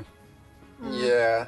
Well, I feel like, especially with his, like we talked about the Final Mix Plus cutscene, that is Zexion and Xigbar. It adds a little bit to Ziggy. That kind of puts him, again, on the same pedestal as Saïx, but with his more redeeming qualities and more fun persona, lifts him literally to the number one spot on our list. Exactly. There's, like, he has all the best qualities from some of the other members who ended up at the top of the list. Like, he's got an interesting backstory, he's got a bit of a mystery to him, he's charming, he's charismatic, he's fun, he's actually got a really good design with, like, the eye patch and the ponytail and the scar, and it's just like, whoa, what is going on with this guy? He's got a fun fighting style with, like, the anti-gravity and the sharpshooting. He's got plot significance, so just all around, just a good time. He's my favorite. Like, anytime I see him on screen, I'm having a good time. And he's just a good villain. And I will say no more, because I'm starting to let future games bleed into it, but yeah, I enjoy him quite a bit. All I will say is, get you a man who could do everything. Pretty much. Yeah, no. So yeah, that is our definitive list. Xigbar has risen from number 2 to number 1. So congratulations to him. And congratulations to all our winners. So, yes, everybody gets a golf clap. Yeah. There are no nobodies in this crowd. Except for Alexius. Except they're all nobodies? Yeah. For you to decide. Yeah. But we still have one round of winners left to discuss, and that is the highly anticipated Crowny Awards. Yay! So, these are basically random superlatives we decided on to throw kudos to various aspects of the game. Some of them are carryovers from our Kingdom Hearts 1 crownies, but most of them are new, because Kingdom Hearts 2 is a very different game. So yeah, the idea behind this is just kind of shine the light on some things that maybe we didn't touch on as much, but we still, really like about the game. So yeah, Crowny Awards. Let's just jump right into it with let's go ahead. Best Minigame. So there's a lot of these, as Jimmy Strong would indicate. Most of them are really bad, but some of them are okay, and some are even fun. So what was your best minigame? My favorite minigame, I think, at the end of the day, is going to be Honey Slider, which is the rabbit minigame in 100 Acre Wood. I think it's got the best combination of like gameplay, accessibility, music, and just overall enjoyment. It's we just talked about Xigbar and how Xigbar is kind of a culmination of the best of multiple aspects. I think Honey Slider is that for me. It's challenging to the point where it can be a pain, but not so egregious that we are attempting this mushroom on the 90th try, and you want to rip your arm off at this point. So, yep, I like me a Honey Slider. Yeah, that's a solid pick. I would rank that as my number 2 100 Acre Wood minigame. But my number 1, which is also my number 1 minigame overall, is Balloon Bounce. Another good one, yeah. Yes. So Honey Slider I do enjoy, because it's like actually fun compared to the usual minigames. But for me, Honey Slider, it's a little too finite, and that once you get it, you get it. It's pretty easy to get the max score. Yeah. But Balloon Bounce is something you go back to, and I actually have gone back to, because it's pretty fun. And yeah, it's as we discussed, it uses the core mechanics of the game, being the platforming, in a way that's, interesting and fun. And like you said, pretty easy to get. It's not too frustrating, but there's still a decent enough challenge. And I just like bouncing. So yeah, Balloon Bounce for me, Honey Slider for you, and for me, honorable mention, as I so subtly tried to hush you earlier, was gift wrapping from Halloween Town. Boop, boop, boop, boop, boop, boop, boop. Yeah, I think that one's pretty decent. Just because it's satisfying to get those presents wrapped. Definitely. Except for when the trick-or-treaters just instantly smash them away, and all your hearts and dreams are shattered. But all yeah, my hard work for nothing! So congratulations to our winners. Up next, most memeable moment. Oh, God. God. Alright, I feel like a lot of my memeable moments have... I don't know, I had a lot of thoughts, because we have been making fun of this game for the past half a year. Yep. I think a lot of them come from you, so I'll let you take the lead on this one. I'll be interested to see where we match up and where we don't. Yeah, sure. So, I had to think long and hard about this, because there's so many to choose from. And I tried Googling Kingdom Hearts 2 memes, but it was instant regret, because they were all terrible. So I just had to use my own personal memory of what I define as a meme in terms of Kingdom Hearts. So my honorary mention is, say, fellas, did someone mention the Door to Darkness? Just because it's a classic. We all know it. We all love it. And it's Kingdom Hearts to a T. And it's a solid meme format. So I almost put it as my number 1. Model. Yes. God. But there's one moment that, when I think about, just Kingdom Hearts 2 silliness that never fails to entertain, it is the screen in Agrabah overlooking the beautiful city square with Aladdin narrating. That's why I always come here. All the sights, the people. Sorry, let me get this right. That's why I come here. The action, the people. There's always something going on, and it just couldn't be more comically timed with the frame that they freeze on, where it's literally just the background with nothing going on and no NPC. And it's Agrabah got Thanos, basically. Just the lack of self-awareness is just rich to me. God. And every time I stumble upon this part, like, I always take a picture with my phone to, like, send to whoever will listen. I'm like, get a load of this game.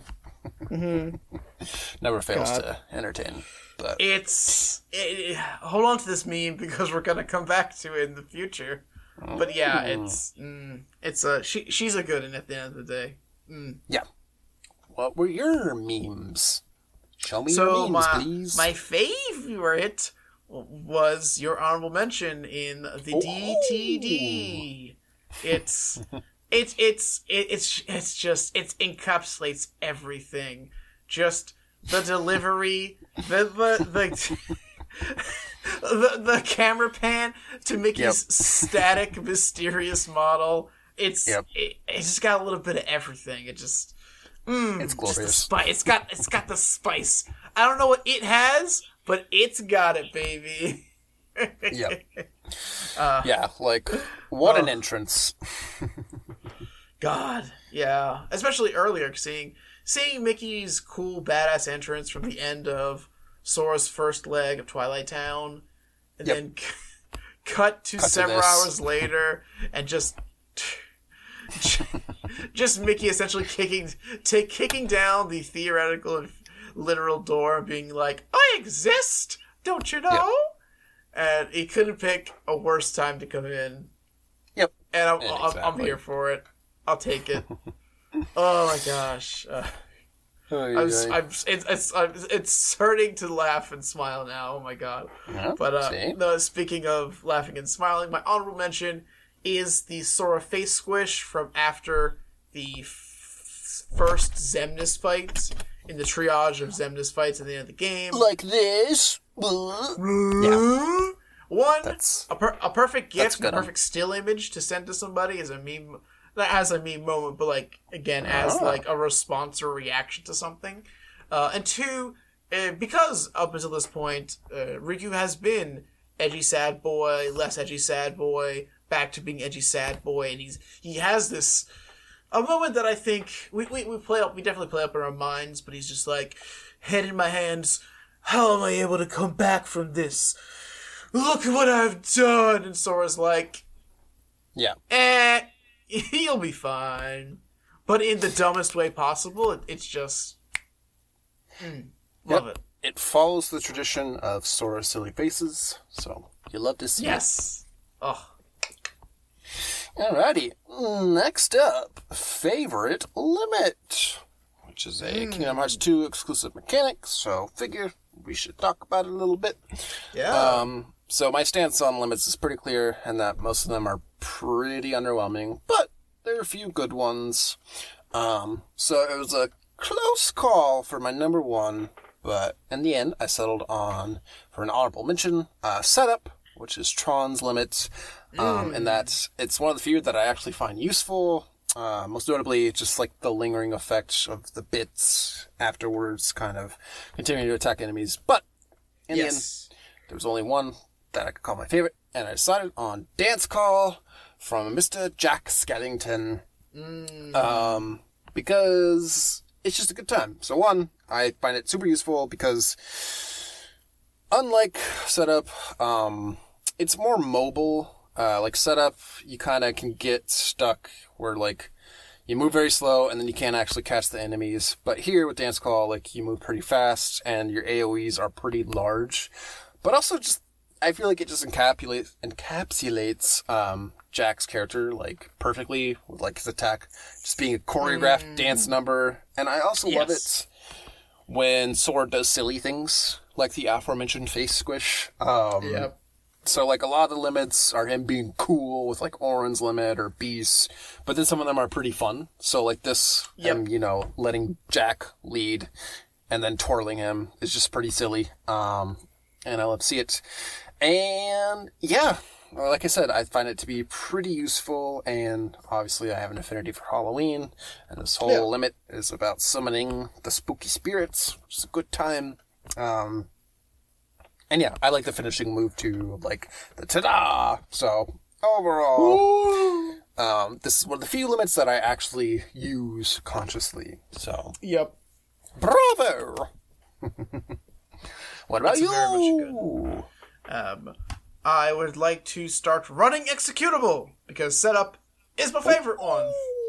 And similar to your affinity to Halloween Town, I definitely have an affinity to Tron in Kingdom Hearts 2. Unfortunately, I do not like 1982's Tron the movie. But like you mentioned setup, so I won't go into too much detail, but it encompasses a lot of what a good limit should entail. So, bada bing, bada boom. That is what it is. My backup is going to be probably what I consider one of the best limits, and that is Eternal Session. Because one, Sora Riku for life. I think Session also benefits because it has two finishers, per se, or two phases to it. There's the initial X and triangle buttons commands, but then you go into a second set, and then you have your screen-wide, like, beam attack plus magnet. So I think it benefits from being one of the most useful, much how we enjoy setup and enjoy Dance Call.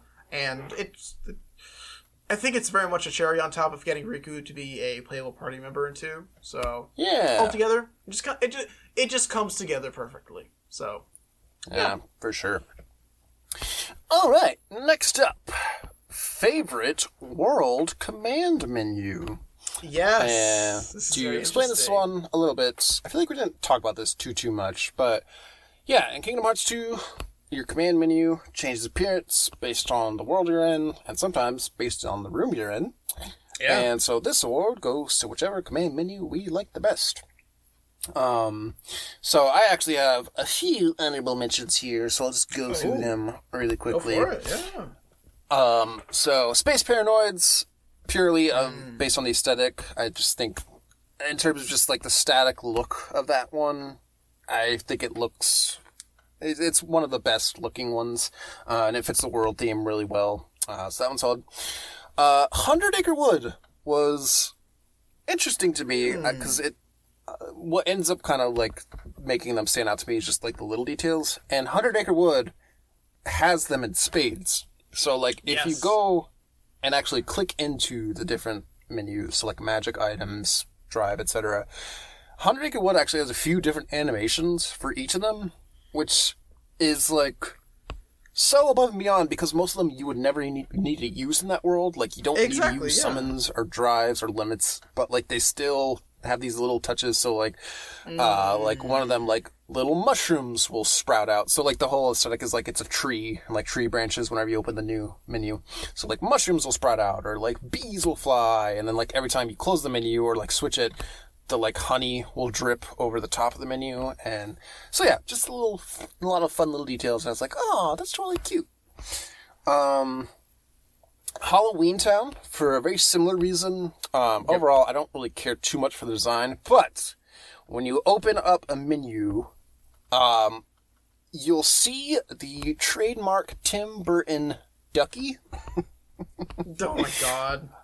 Which, in the context of Halloween Town, or Nightmare Before Christmas, it's one of the presents you see them making during the Making Christmas song. But yeah, it shows up in a few Tim Burton movies. And I just appreciate that detail, because I think we pointed it out in Kingdom Hearts 1. You could see it, I think it's in the Evil Playroom in the background, which is like a fun little detail, because it's like, hey, it's from the movie.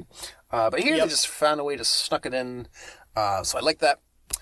Twilight Towns is fun because it's got the trains going up top, which is very on theme. And then when you're in battle, the trains go faster. So I thought that was a cute little touch. And then in a much smaller section of Twilight Town, the White Room / the Memory Pod Room, I just appreciate because the little icons next to each tab are the cards from Chain of Memories. So that's a nice little callback. Whew. So even if you don't like Chain of Memories. Yeah, exactly. But my favorite ended up being the Pride Lands, because one, I feel like the design fits the world really well, because it's got the whole Circle of Life aesthetic going, with different animal silhouettes kind of marching along, so that's fun. But what sealed the deal for me is when you go into battle mode, which most command menus will just like turn yellow or like some small detail will change. It's pretty subtle. But here, when you go into battle mode and enemies appear, all the usual animals change into hyenas, and then, because there'll be like trees in the background too, then the trees like turn into like dead trees, like, you know, the desecrated Pride Lands. So I just thought that was a genius touch, and I was like, beautiful. So that is my favorite command menu. Wowza. Yeah. How about you? Maybe it's one of my honorable mentions. I'm curious. I mean, you kind of covered everything in spades, so I won't go into too detail. The White Room is my personal favorite. And Lily just said how much we don't like Calm, but just for being there, just for being, like, it's one tiny area. We didn't need a whole ass command menu, but we got it. And I very much appreciate that. And then also for aesthetics, Space Paranoids hit my honorable mentions list. You know, as nice. It just fits very well. Yeah. So one of the smaller details of KH2 that I really appreciate. Which brings us to our next category: Best Glow Up. So you could define this award in a few different ways. But for us, it's basically whatever improved the most between Kingdom Hearts 1 or 2, or at least improved in a way that you appreciated the most. So this could be anything from, like, my original idea was, like, you know, Sora's new outfit. Like, which character got the best new outfit? To something as broad as, like, oh, like, the magic system. Or, like, oh, like, you know, one of the worlds, like one of the returning worlds is done so much better in KH2 than 1. So, like, you could take this in a lot of different ways. So for me, you know, piggybacking off the last category, the command menus, I think, objectively are one of the best glow-ups, because in KH1, it was just a standard command menu. It was either blue or red, and it was the same one throughout the whole game. That's all you got. Whereas here, they went through the effort of designing each and every one and giving them all these cute little details, and it's just really fun. I like it. Another honorable mention was Keyblades. So I think some people would disagree with me. But yeah, I think Kingdom Hearts 2 sort of set the standard for what Keyblade design should be, and the subsequent games deviate from that. In some ways for the worse. But, like, for the most part, it kind of sets, like, the general, like, principle behind Keyblade design. And I do enjoy Kingdom Hearts 2 Keyblades more. I think they're a little more interesting than most of the KH1 Keyblades. But I also like how they have abilities now. And although most abilities kind of suck on Keyblades, I just like the idea of it, because it makes certain Keyblades viable throughout the whole game, which is nice, because in Kingdom Hearts 1, a lot of it just boils down to whichever one has the best stats. So I like that. But in the end, my best glow up was summons. Because to say I think Kingdom Hearts 2 has the best summon system, and that I actually use these summons. I will say it does a terrible job of explaining summons, as we discussed before, but, like, basically they're just passive allies. So they, like, replace your party members, but, like, the fact that they stay around is fun, as opposed to just, like, instantly using them and then they go away. And then they all, like, fight in different ways. So, like, they're just more useful than they are in any of the other games, I think. And Stitch is just A++. I mean, you can't go wrong. Like, he's way better than any of the KH1 summons. So, yeah. To me, summons are, like, the biggest noticeable, like, whoa. But how about you? What do you think Kingdom Hearts 2 did best over its predecessors? So, it's kind of a broad stroke, but just combat in general. This goes from... I guess I won't include the equipment, because that includes a lot of things. That would literally encompass everything you just said. I don't want to just steal your thunder and be like, I would like the same things. I think combat is more fluid, but it's its whole different monster. So, in 1, and this is not to say that Kingdom Hearts 1's combat is not cool, nor fun at the end of the day. I really like 1's combat, and Final Mix only added with the amount of abilities and finishers we got. Yep. But 2 just does, it still feels like a whole other beast in terms of adding reaction commands. I won't get into the Keyblades, but like you mentioned, that's a huge part of it. The drives at the end of the day, everything feels very cohesive. But also, what plays into that is also the enemies as well. So, again, it's a very broad stroke, but there's also a lot of things that theoretically could go wrong.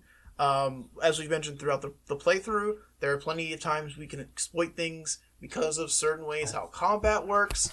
There are just certain ways how, like, you can interact with the environment with the tools you have. But at the end of the day, I think that's what makes the game the most fun. So I just got to, I tip my hat to all of it at the end of the day. It's Yep. It's just fun. Yeah, I think most people would say that is like the biggest improvement over 1, which I understand. But me personally, I like KH1's combat system better, so And in good conscience, Entirely I valid. couldn't have picked that, but it's definitely a good pick for sure. Because like everything I said about the Keyblade designs in KH2 sort of standardizing for the rest of the series. That's what KH2 did for the rest of the series, where like every other game's combat system is some sort of tweak on what Kingdom Hearts 2 established. Yeah. And yeah, it just feels good to play. Like you can't deny it. So yeah, I will give you that.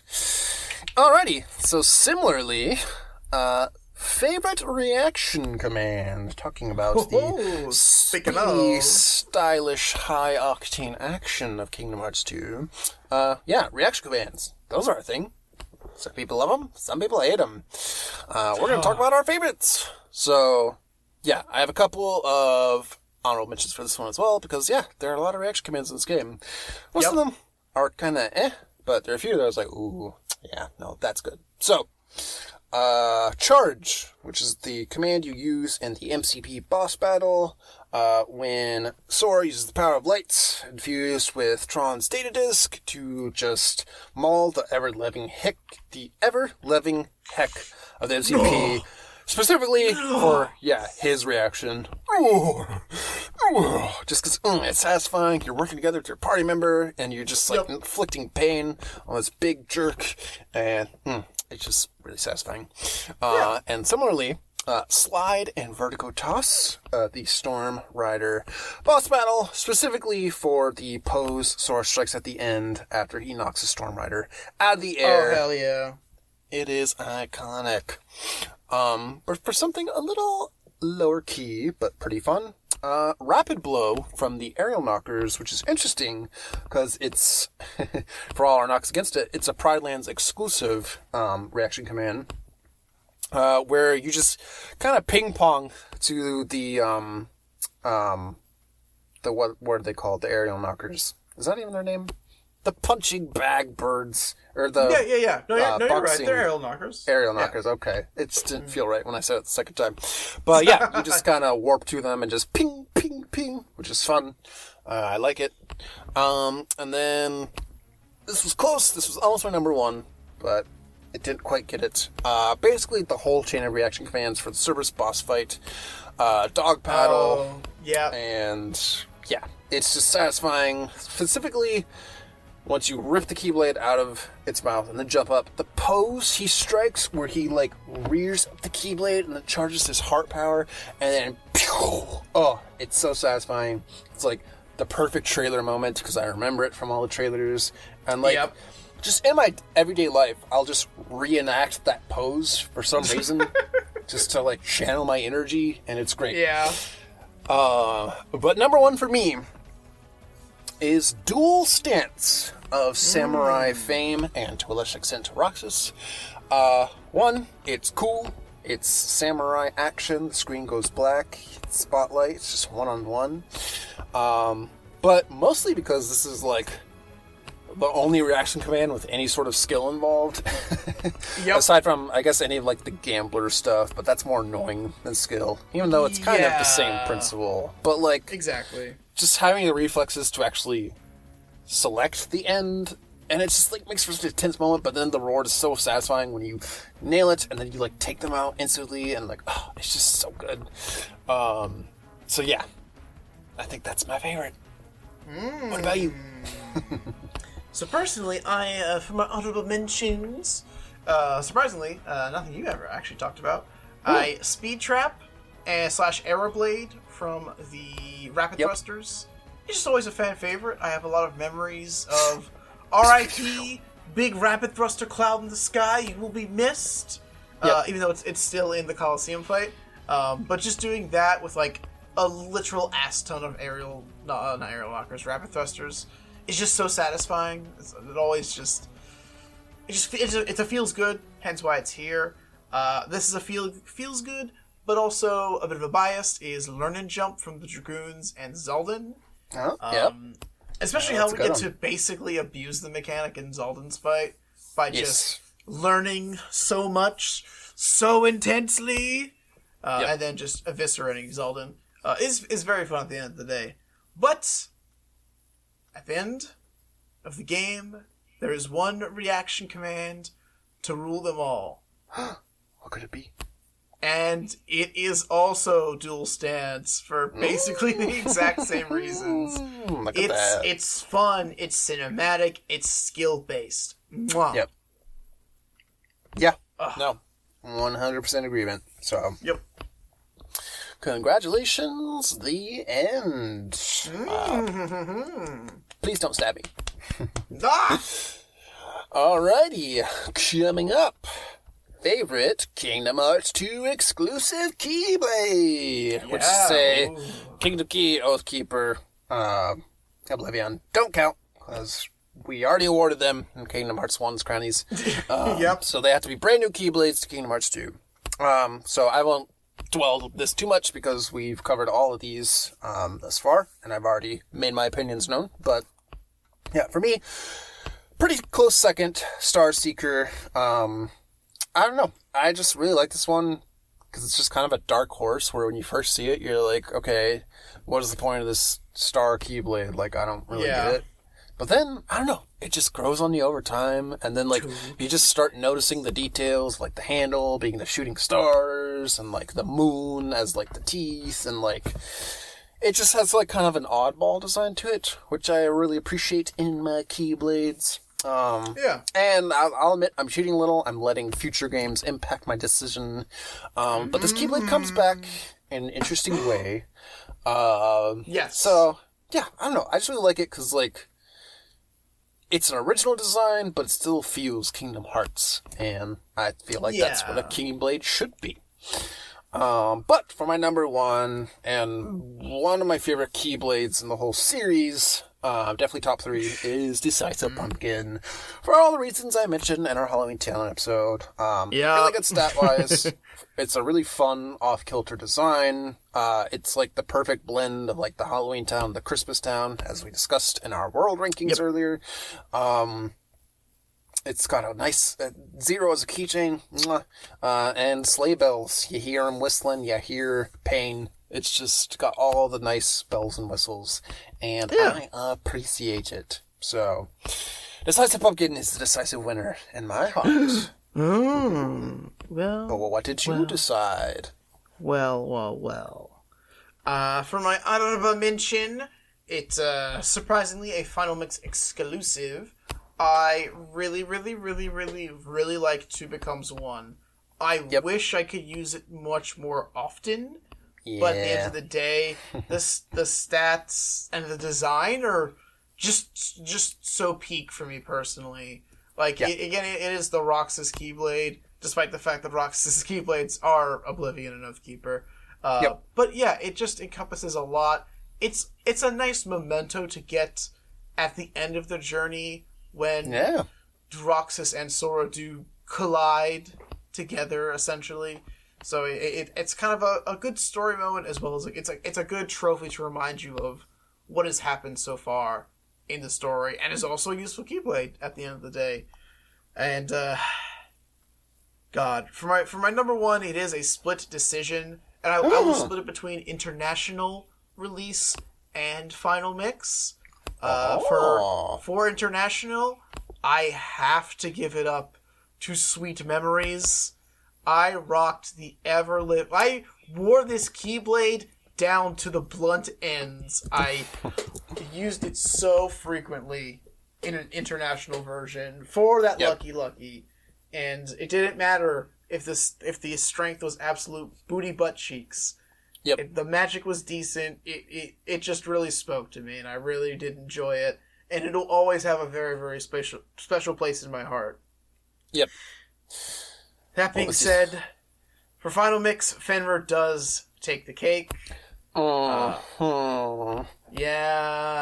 What can I say? You read me like a book. Very funny. I probably hated this Keyblade in international release, but going through all the Final Mix stuff, going through all the end game stuff, trying to go for what is essentially a completionist run, Fenrir is clutch. So it's a total 180. I do love this Keyblade. I loved the aesthetic beforehand. That was originally its only saving grace, but I cannot deny how useful it is. So he earns a spot right up there with his honey-soaked brethren. About as far opposite ends of the spectrum as you could get in terms of Keyblade design. So exactly, yeah. Love it. Solid choices for sure. I agree. I do like Sweet Memories a lot. I do like Fenrir a lot. Nice Keyblades all around. Yeah. All right, we've only got 3 awards left, and they're the highest honors we have to give. It's the big 3. So, next up, we have favorite boss. Ooh. I won't spend too much time talking about this because, again, we have discussed these in much depth throughout all the episodes. But just a friendly reminder of where we landed. So for me, honorable mention, Hydra from Olympus Coliseum. For many of the reasons, I appreciate Cerberus from Kingdom Hearts 1, where it's like a real landmark fight in terms of it's like the big boss fight of like the first round of Worlds. Where like you're still early game, so your stats aren't super good, so it's like actually a pretty decent challenge. But like also just the spectacle of it, and like everyone working together, and like it's like one of the biggest bosses in the game, and just like the fact that they brought the Hydra in as like kind of an optional fight, like it's not like it's the main villain, right? Like exactly, I like it when they bring in like some of the sub characters from the movies as like actual bosses. So like that was a solid pick. Get up on the Hydra's back. Classic meme. Get up on the Hydra's back. Could have been a memeable moment. Speaking of memeable moments, that's another.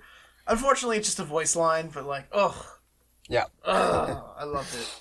Yeah, but my number one favorite boss ended up being Demix, which maybe him being my favorite organization member played second favorite.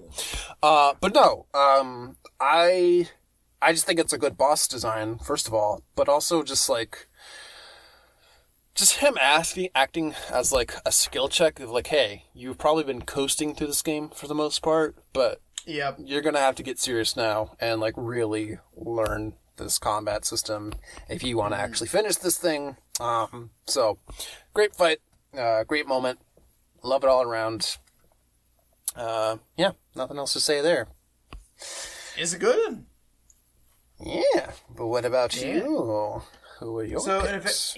In a similar regard to why you like the Demix fight, I have a particular real affinity for the Axel fight. So I guess this encompasses the second Axel fight with Roxas that culminates. I did consider this one, yeah. And then the prologue, and then also the data version as well. It's solid. To a lot of the things that we've been like showing respect to and praising the Knights, this kind of is one of those. It's just a good story beat as well as a good overall fight, especially in terms of the prologue, closing up the prologue, being Roxas essentially throwing the past over his shoulder and coasting towards something that he desires, and unfortunately that does mean stomping Axel into the damn dirt. Sorry, buddy, it's been real. But the dual Keyblades, obviously an iconic moment. 2? Yep. Another memeable moment. There's Yeah, I consider that one as well. yeah. But Axel's the floor is lava keeps you on your toes, especially in the data fight. Holy crap! But yeah, it's just really good all around, especially the data fight. Like it was one of the transition between the OG and the data wasn't. It was a nice difficulty curve. It wasn't insane or it plateaued. I thought it had a very nice difficulty curve to it. So I very much appreciated that.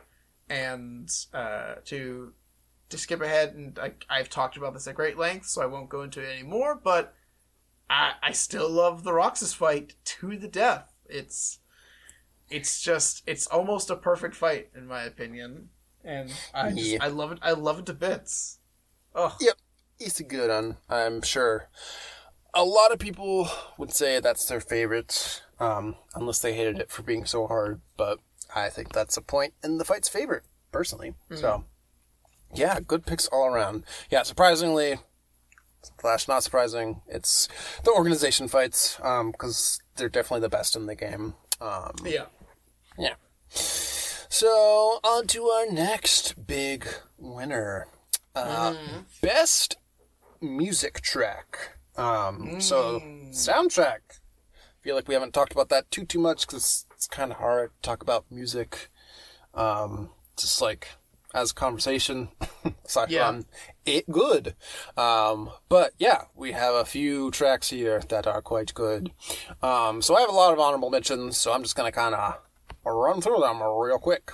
Tension Rising, most notably the Twilight Thorn boss fight theme. It's got a nice beat to it, really gets you pumped. Working Together, aka our whole theme song for this game. It's just so catchy, it's so uplifting, gets you in the mood. Yeah. It's just, I think it's like Kingdom Hearts 2's theme, which is why we picked this one for our opening number. It's just good stuff. Organization 13's theme, and basically every battle variation. It's just definitely iconic, one of the best, arrangements of the series.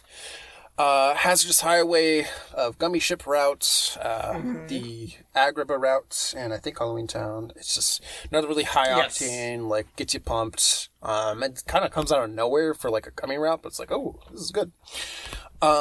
Space Paranoids, just for being funky and weird, but really fitting and catchy and good. Basically everything that plays once the credits start. So Fantasia à la Marche, very good.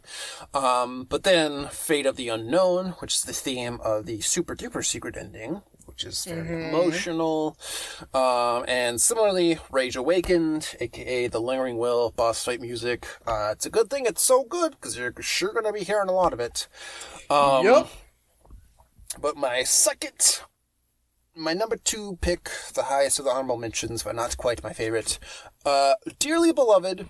I didn't pick it for number 1 because it kind of feels like a cheat, because it's not a Kingdom Hearts 2 original. But this is my favorite version of Dearly Beloved, because I feel like it just has so much emotion to it, and it improves on, well, maybe not improves, but the way it evolves it from the first game is just so to me. It's just good. But my favorite is the instrumental version of Sanctuary, which plays over the menu trailer, because whew, what a roller coaster ride of feeling that song is. Starting off really slow and melancholic and pondering, and moving up to more fast-paced and thrilling and exciting, all the way up to the big, exciting climax. It's good, and when it's been a while since I played Kingdom Hearts 2, and I just think back on it, I think of this song in terms of all the feelings that are attached to it. It's just so good. So yeah, that is my favorite, but you really can't go wrong with any of these. So I'm very curious what your picks were. Oh, so I had such a hard time narrowing it down. I did manage to narrow it to a top 3, which I'm impressed with. Ooh, yeah, me too. But it was a real struggle. Some could say it was the 13th struggle. Yeah. So if I had to pick one of the org fight musics, I think the 13th struggle is my favorite, hands down. It's also the first we're introduced to at the end of the day, but yeah. So this still, plays just over Axel's, which is one of your favorite boss fights. Yes, it does. I think that's also my favorite of the battle themes, but again, you can't go wrong with any of them. But yeah, this is a solid choice. Yes. It's just the right. It's funny enough because there's literally a track called Tension Rising you just talked about. It's the correct mix of like tension, like livelihood, energy. It just all culminates in this. Yep. Like just a universal track to be using. So I just I love it every time. The runner-up was Rage Awakened. A fan of obviously a fan favorite and a personal favorite as well.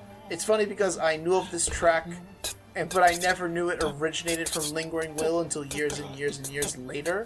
So now having bested Lingering Will, I have even much more love for this wonderful, wonderful music track, and surprisingly, not surprisingly whatsoever, my favorite track is gonna be Rocks at the end of the day. It's such a good theme. I do like Sora's theme and I do like Riku's theme, but at the end of the day, I think Roxas has the best character theme in my opinion. And unquestionably. Yes, and the renditions, because spoiler alert, there's going to be other renditions of this theme. So, in particular, the one that plays during the Roxas boss fight is the Other Promise. Yep. And there are others that exist I won't go into depth into. But I don't want to say anymore. We'll be here for a while. It hits me every time. I can't help it. Yeah, it's a good one, for sure. So, the real crowning goes to Miss Yoko Shimomura, who, as far as I'm concerned, is a goddess among men, because just everything she touches turns to gold. So, yes. I mean, like, I think I've said it before, but like this, I firmly believe this series will not be held in as high regard as it is without the soundtrack. So, yeah, a lot of, especially we talked about too, because it's not really a place to talk about it in our format. But at the end of the day, it's a lot of the music that is, especially God. Now that we're getting into the gap between 2 and 3, the dark times, this is one of the reasons people revisited and held Cage to its regard is because of just how memorable the tracks have been. So, you gotta give credit where credit's due, man. Yeah. Alrighty. It's time for the big award. Best Story Moment. So, I thought it'd be fitting just to, pick out which moment hits the most for us throughout the game, and there's plenty to choose from. So, I was thinking through it, and I don't know, Kingdom Hearts 2 is a weird one, because, the plot's actually, as much as people complain about it, it's actually pretty straightforward in terms of, how the story progresses and, twists and turns. There aren't really, two major shakeups. Everything kind of progresses toward, the world that never was, and everything happens there. So for me, I was just looking for a moment that, had more of an emotional resonance. Yeah. So, my honorable mention, was Sora getting his new outfit in the Mysterious Tower. Mostly because of the cool factor, but also just a sign of, oh yeah, baby, Kingdom Hearts 2 is here. We've got our new outfit. Sora's ready to go. We're about to set off. It's just an exciting moment. It's literally putting the key into the ignition at that point. Because Cage 2 is a go, baby. Exactly. The way they build up to, the actual Sora part is just so good. So love that moment. But for me, my favorite moment in terms of, makes you feel something is simply 2 words, which are your home, aka, the last line of dialogue in the game, but that's not true. Yep. Because we have all sorts of post-credit scene shenanigans. But, yeah, no, it's just the culmination of everything. It's the whole point of the journey thus far. Like, we're home. We did it. It's like Frodo casting the rings into the fire of Mount Mordor. You know, it's done. Like, we did it. You're back. But also just the fact that, like, it's a play off of we're back, and then Kairi's telling Sora, you're home. She's, like, affirming to him, like, you did it.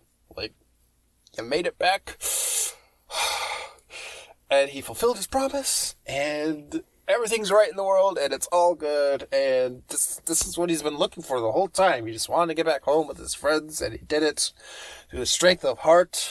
It's just so It's good. it's diddly done. And just the shots overlaying it with, you know, the hand-in-hand with the Oathkeeper is just pitch perfect in my book. So, yeah, my favorite moment. So, what about you? Lots to choose from. So my runner-up is, I think, a curveball for most people. I wouldn't say it's, like, divisive whatsoever, but it means a lot to me personally. And that is Auron's appearance, or first appearance, in the game. Like, it's just... Well, and it's funny because you played 10 right before we started playing Cage 2. So now you understand the significance of Auron rising from the ashes, or the fires, if you want to, or pyres, if you want to be a Final Fantasy X nerd. But yeah, Auron coming back to life, I think, is a big moment for me personally. A character who is literally passed on, coming back, I think is a very interesting touch. You know, a good area to pull from, as well as the fact that Hayes is like, yo, you're gonna work for me now. And, yeah, we've seen this shtick. Oh, Cloud fell to the dark. I mean, didn't fall to the darkness, but Cloud fell for this nonsense. Auron's like, yeah, about that, buddy. I'm gonna have to take a rain check. Yep. This is my story and you're not a part of it is the sickest burn in Kingdom Hearts to this date. I mean, probably my favorite too, at the very least. We'll see about that going forward, but altogether, I just really like it. And yeah, so not too far off from your home. I think my favorite story moment is going to be the scene once Riku and Sora cross over into the Dark Margin in the Realm of Darkness. The journey is complete, in air quotes. We've made it to supposedly the end, and finally the boys get to sit down and talk about the feelings and have a little catch up. But there's just a lot of minor character, like, culmination in the Dark Margin of, Riku and Sora being like, you're my best friend. And as well as, I think it's a good character moment for Riku, who is, again, I think Riku has the best arc of the franchise. I'm not going to delve into that, obviously. But to get where he is, but also with the help of Sora and acknowledging Sora, where when we were first introduced, Riku, despite being Sora's best friend, is like, you're the sand beneath my sneakers, asswipe. And Sora's like, yeah, we're best friends, right?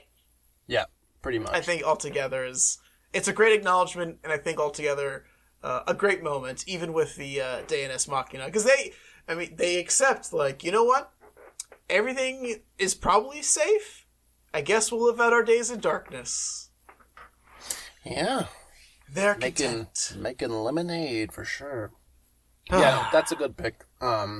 Just because, like, I mean, for the most part, the ending's, like, super straightforward. Like, they all lived happily ever after. And, like, most, video game endings, especially, are pretty much that. Like, okay, they resolved everything. But, like, yeah, just having this little moment between the two characters, just, like, a really nice way to cap everything. Like, it feels like, in terms of, like, emotional and, like, character arcs, like, it feels like there's a lot there, even though there's not much, plot left, or, like, story left to tell. But, like, it's just, like, a nice way to, like, literally bookend the series as the final sort of screen grab in the credits shows, where in Kingdom Hearts 1, it was Sora and Kairi on the dock at Disney Islands in the scene from very early in the game. Whereas here, it shows Riku and Sora on the beach, which is the end of Kingdom Hearts 2. So, yeah, it's just a nice way of showing how everything's come full circle. So, yeah, it's a good pick. For sure. You gots to love it. Yeah, so yeah, Dame's the Story Beach, everyone. So that was our last award for the evening. So congratulations to all our winners. Keep an eye out for your complimentary fruit baskets. But the real winner is us, the players, for being able to experience such a joyful game. So, with that being said, our journeys come to a close for now. So, yeah, let's just take a few minutes, sort of wrap up our feelings on the game as a whole. So, yeah, for me, I have a bit of a complicated relationship with KH2, where I do love it. You know, it's part of me. I have to accept that. I can't deny it. And just the nostalgia is just so real. And like it's probably my most played PlayStation 2 game besides Kingdom Hearts. Yeah, it's an excellent game. Most people say it's their favorite of the series, and I totally understand that. But it's just so different from KH1 in so many ways. The story overall, as I was saying, like, it's pretty straightforward, and for the most part, like, it does drag a lot for me. Like, when you think about it, like, what does Kingdom Hearts 2, like, what is Kingdom Hearts 2 about? Aside from, let's stop the organization, let's find Riku. Yeah. Yeah, like, the plot is, like, nothing to write home about, whereas I feel like in Kingdom Hearts 1 it was a much more self-contained story. Like, Kingdom Hearts 2 was, let's wrap up Kingdom Hearts 1 and sprinkle little breadcrumbs for everything else, which is fine. But it's still my second favorite game of the series. Like, it's still a great time. I still have a really fun time every time I play it. So I have a lot of personal gripes, but I gripe because I care. And just, it's still amazing to me, like, what an accomplishment it is for, like, a PlayStation 2 game. Like, I think the graphics are amazing. I think, like, the gameplay is, like, just, like, so smooth. And, like, the boss fights in particular is just, like, so impressive. Like, people still play this game to this day for a reason. Like, it's still very big. Like, speed running and, like, you know, like, challenge runs and, like, randomizers and everything. Because it's just fun to play. Whereas I feel like KH1 doesn't have that quite as much. So, yeah, it's just, like, really impressive on a technical level. And yeah, I like it quite a lot. You like Krabby Patties, don't you, Squidward? Yeah, so really don't have too much else to say about it other than, hey, if you like Kingdom Hearts 1, you're probably going to like this one, maybe even more. So, yeah, definitely a high point for the series, for sure. I think this will be interesting going forward. KH2 is still my favorite. Speaking of those people who love Kingdom Hearts 2 and it's their favorite, hello, I'm right here. But yeah, I really do love Kingdom Hearts 2 to death. It'll be very interesting revisiting these to see if that shakes. I think I said that when we started playing or doing all of this in general. It'll be interesting to see if my love and my rankings are shaken up whatsoever. So far, even with the most monotonous, boring things, KH2 holds a candle that's very hard to catch up with. So, this torch is gonna keep on running, and that's what she'll do. I mean, we've been talking in 28 episodes about how fun Kingdom Hearts 2 is. So, I'll leave it at that. But revisiting it has not dampened my spirits when it comes to this title whatsoever. So for sure. It burns bright in this heart, baby. Yep, it's endlessly replayable in my book. So, yeah, so that about does it. It's been a long ride, but we have approached the end of the road. Nothing left to do now but sit on a beach. So yeah, that's that, everyone. Another one for the books. So, next time, lordy. Yeah, our next game in the series is 358 Days of a 2 of Nintendo DS fame. So this will be interesting, because I've not played Days before. I've only seen all the cutscenes. But gameplay-wise, it'll be a brand new experience. So, that'll be very interesting indeed. But, you're going to have to wait a little bit, because, as we announced in last week's episode, we're going to take a mini hiatus here. Something of a spring break, if you will. So yeah, we're just going to press pause so we can recharge a little bit. Shouldn't be too long. But enough time.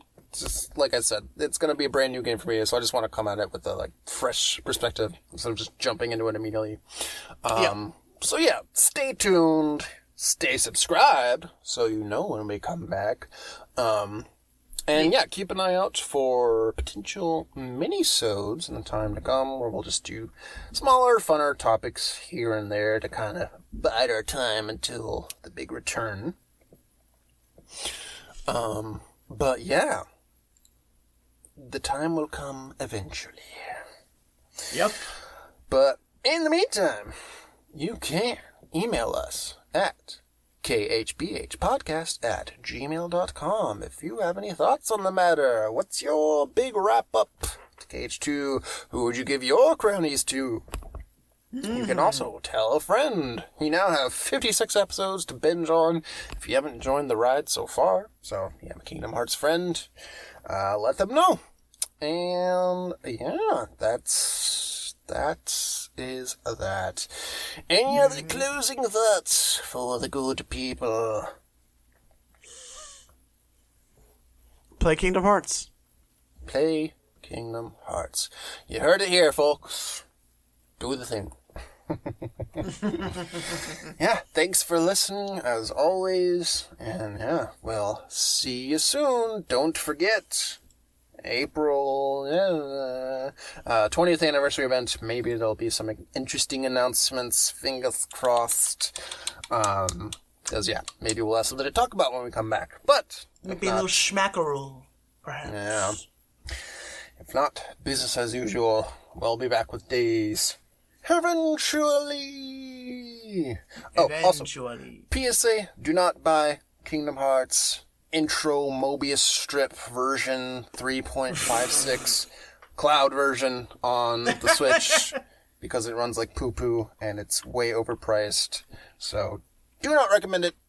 Even if that's the only way you can play the games, just get a used PlayStation 4 or 3 even, and just get the games there, because they'll run so much better, and you don't have to worry about laggy internet. So just don't do it, kids. Please don't fall for the trap. It's a scam. And if we stopped one person from making that mistake, I'll consider a good deed done. A victory! Alright, bye-bye, everyone! Bye, everybody!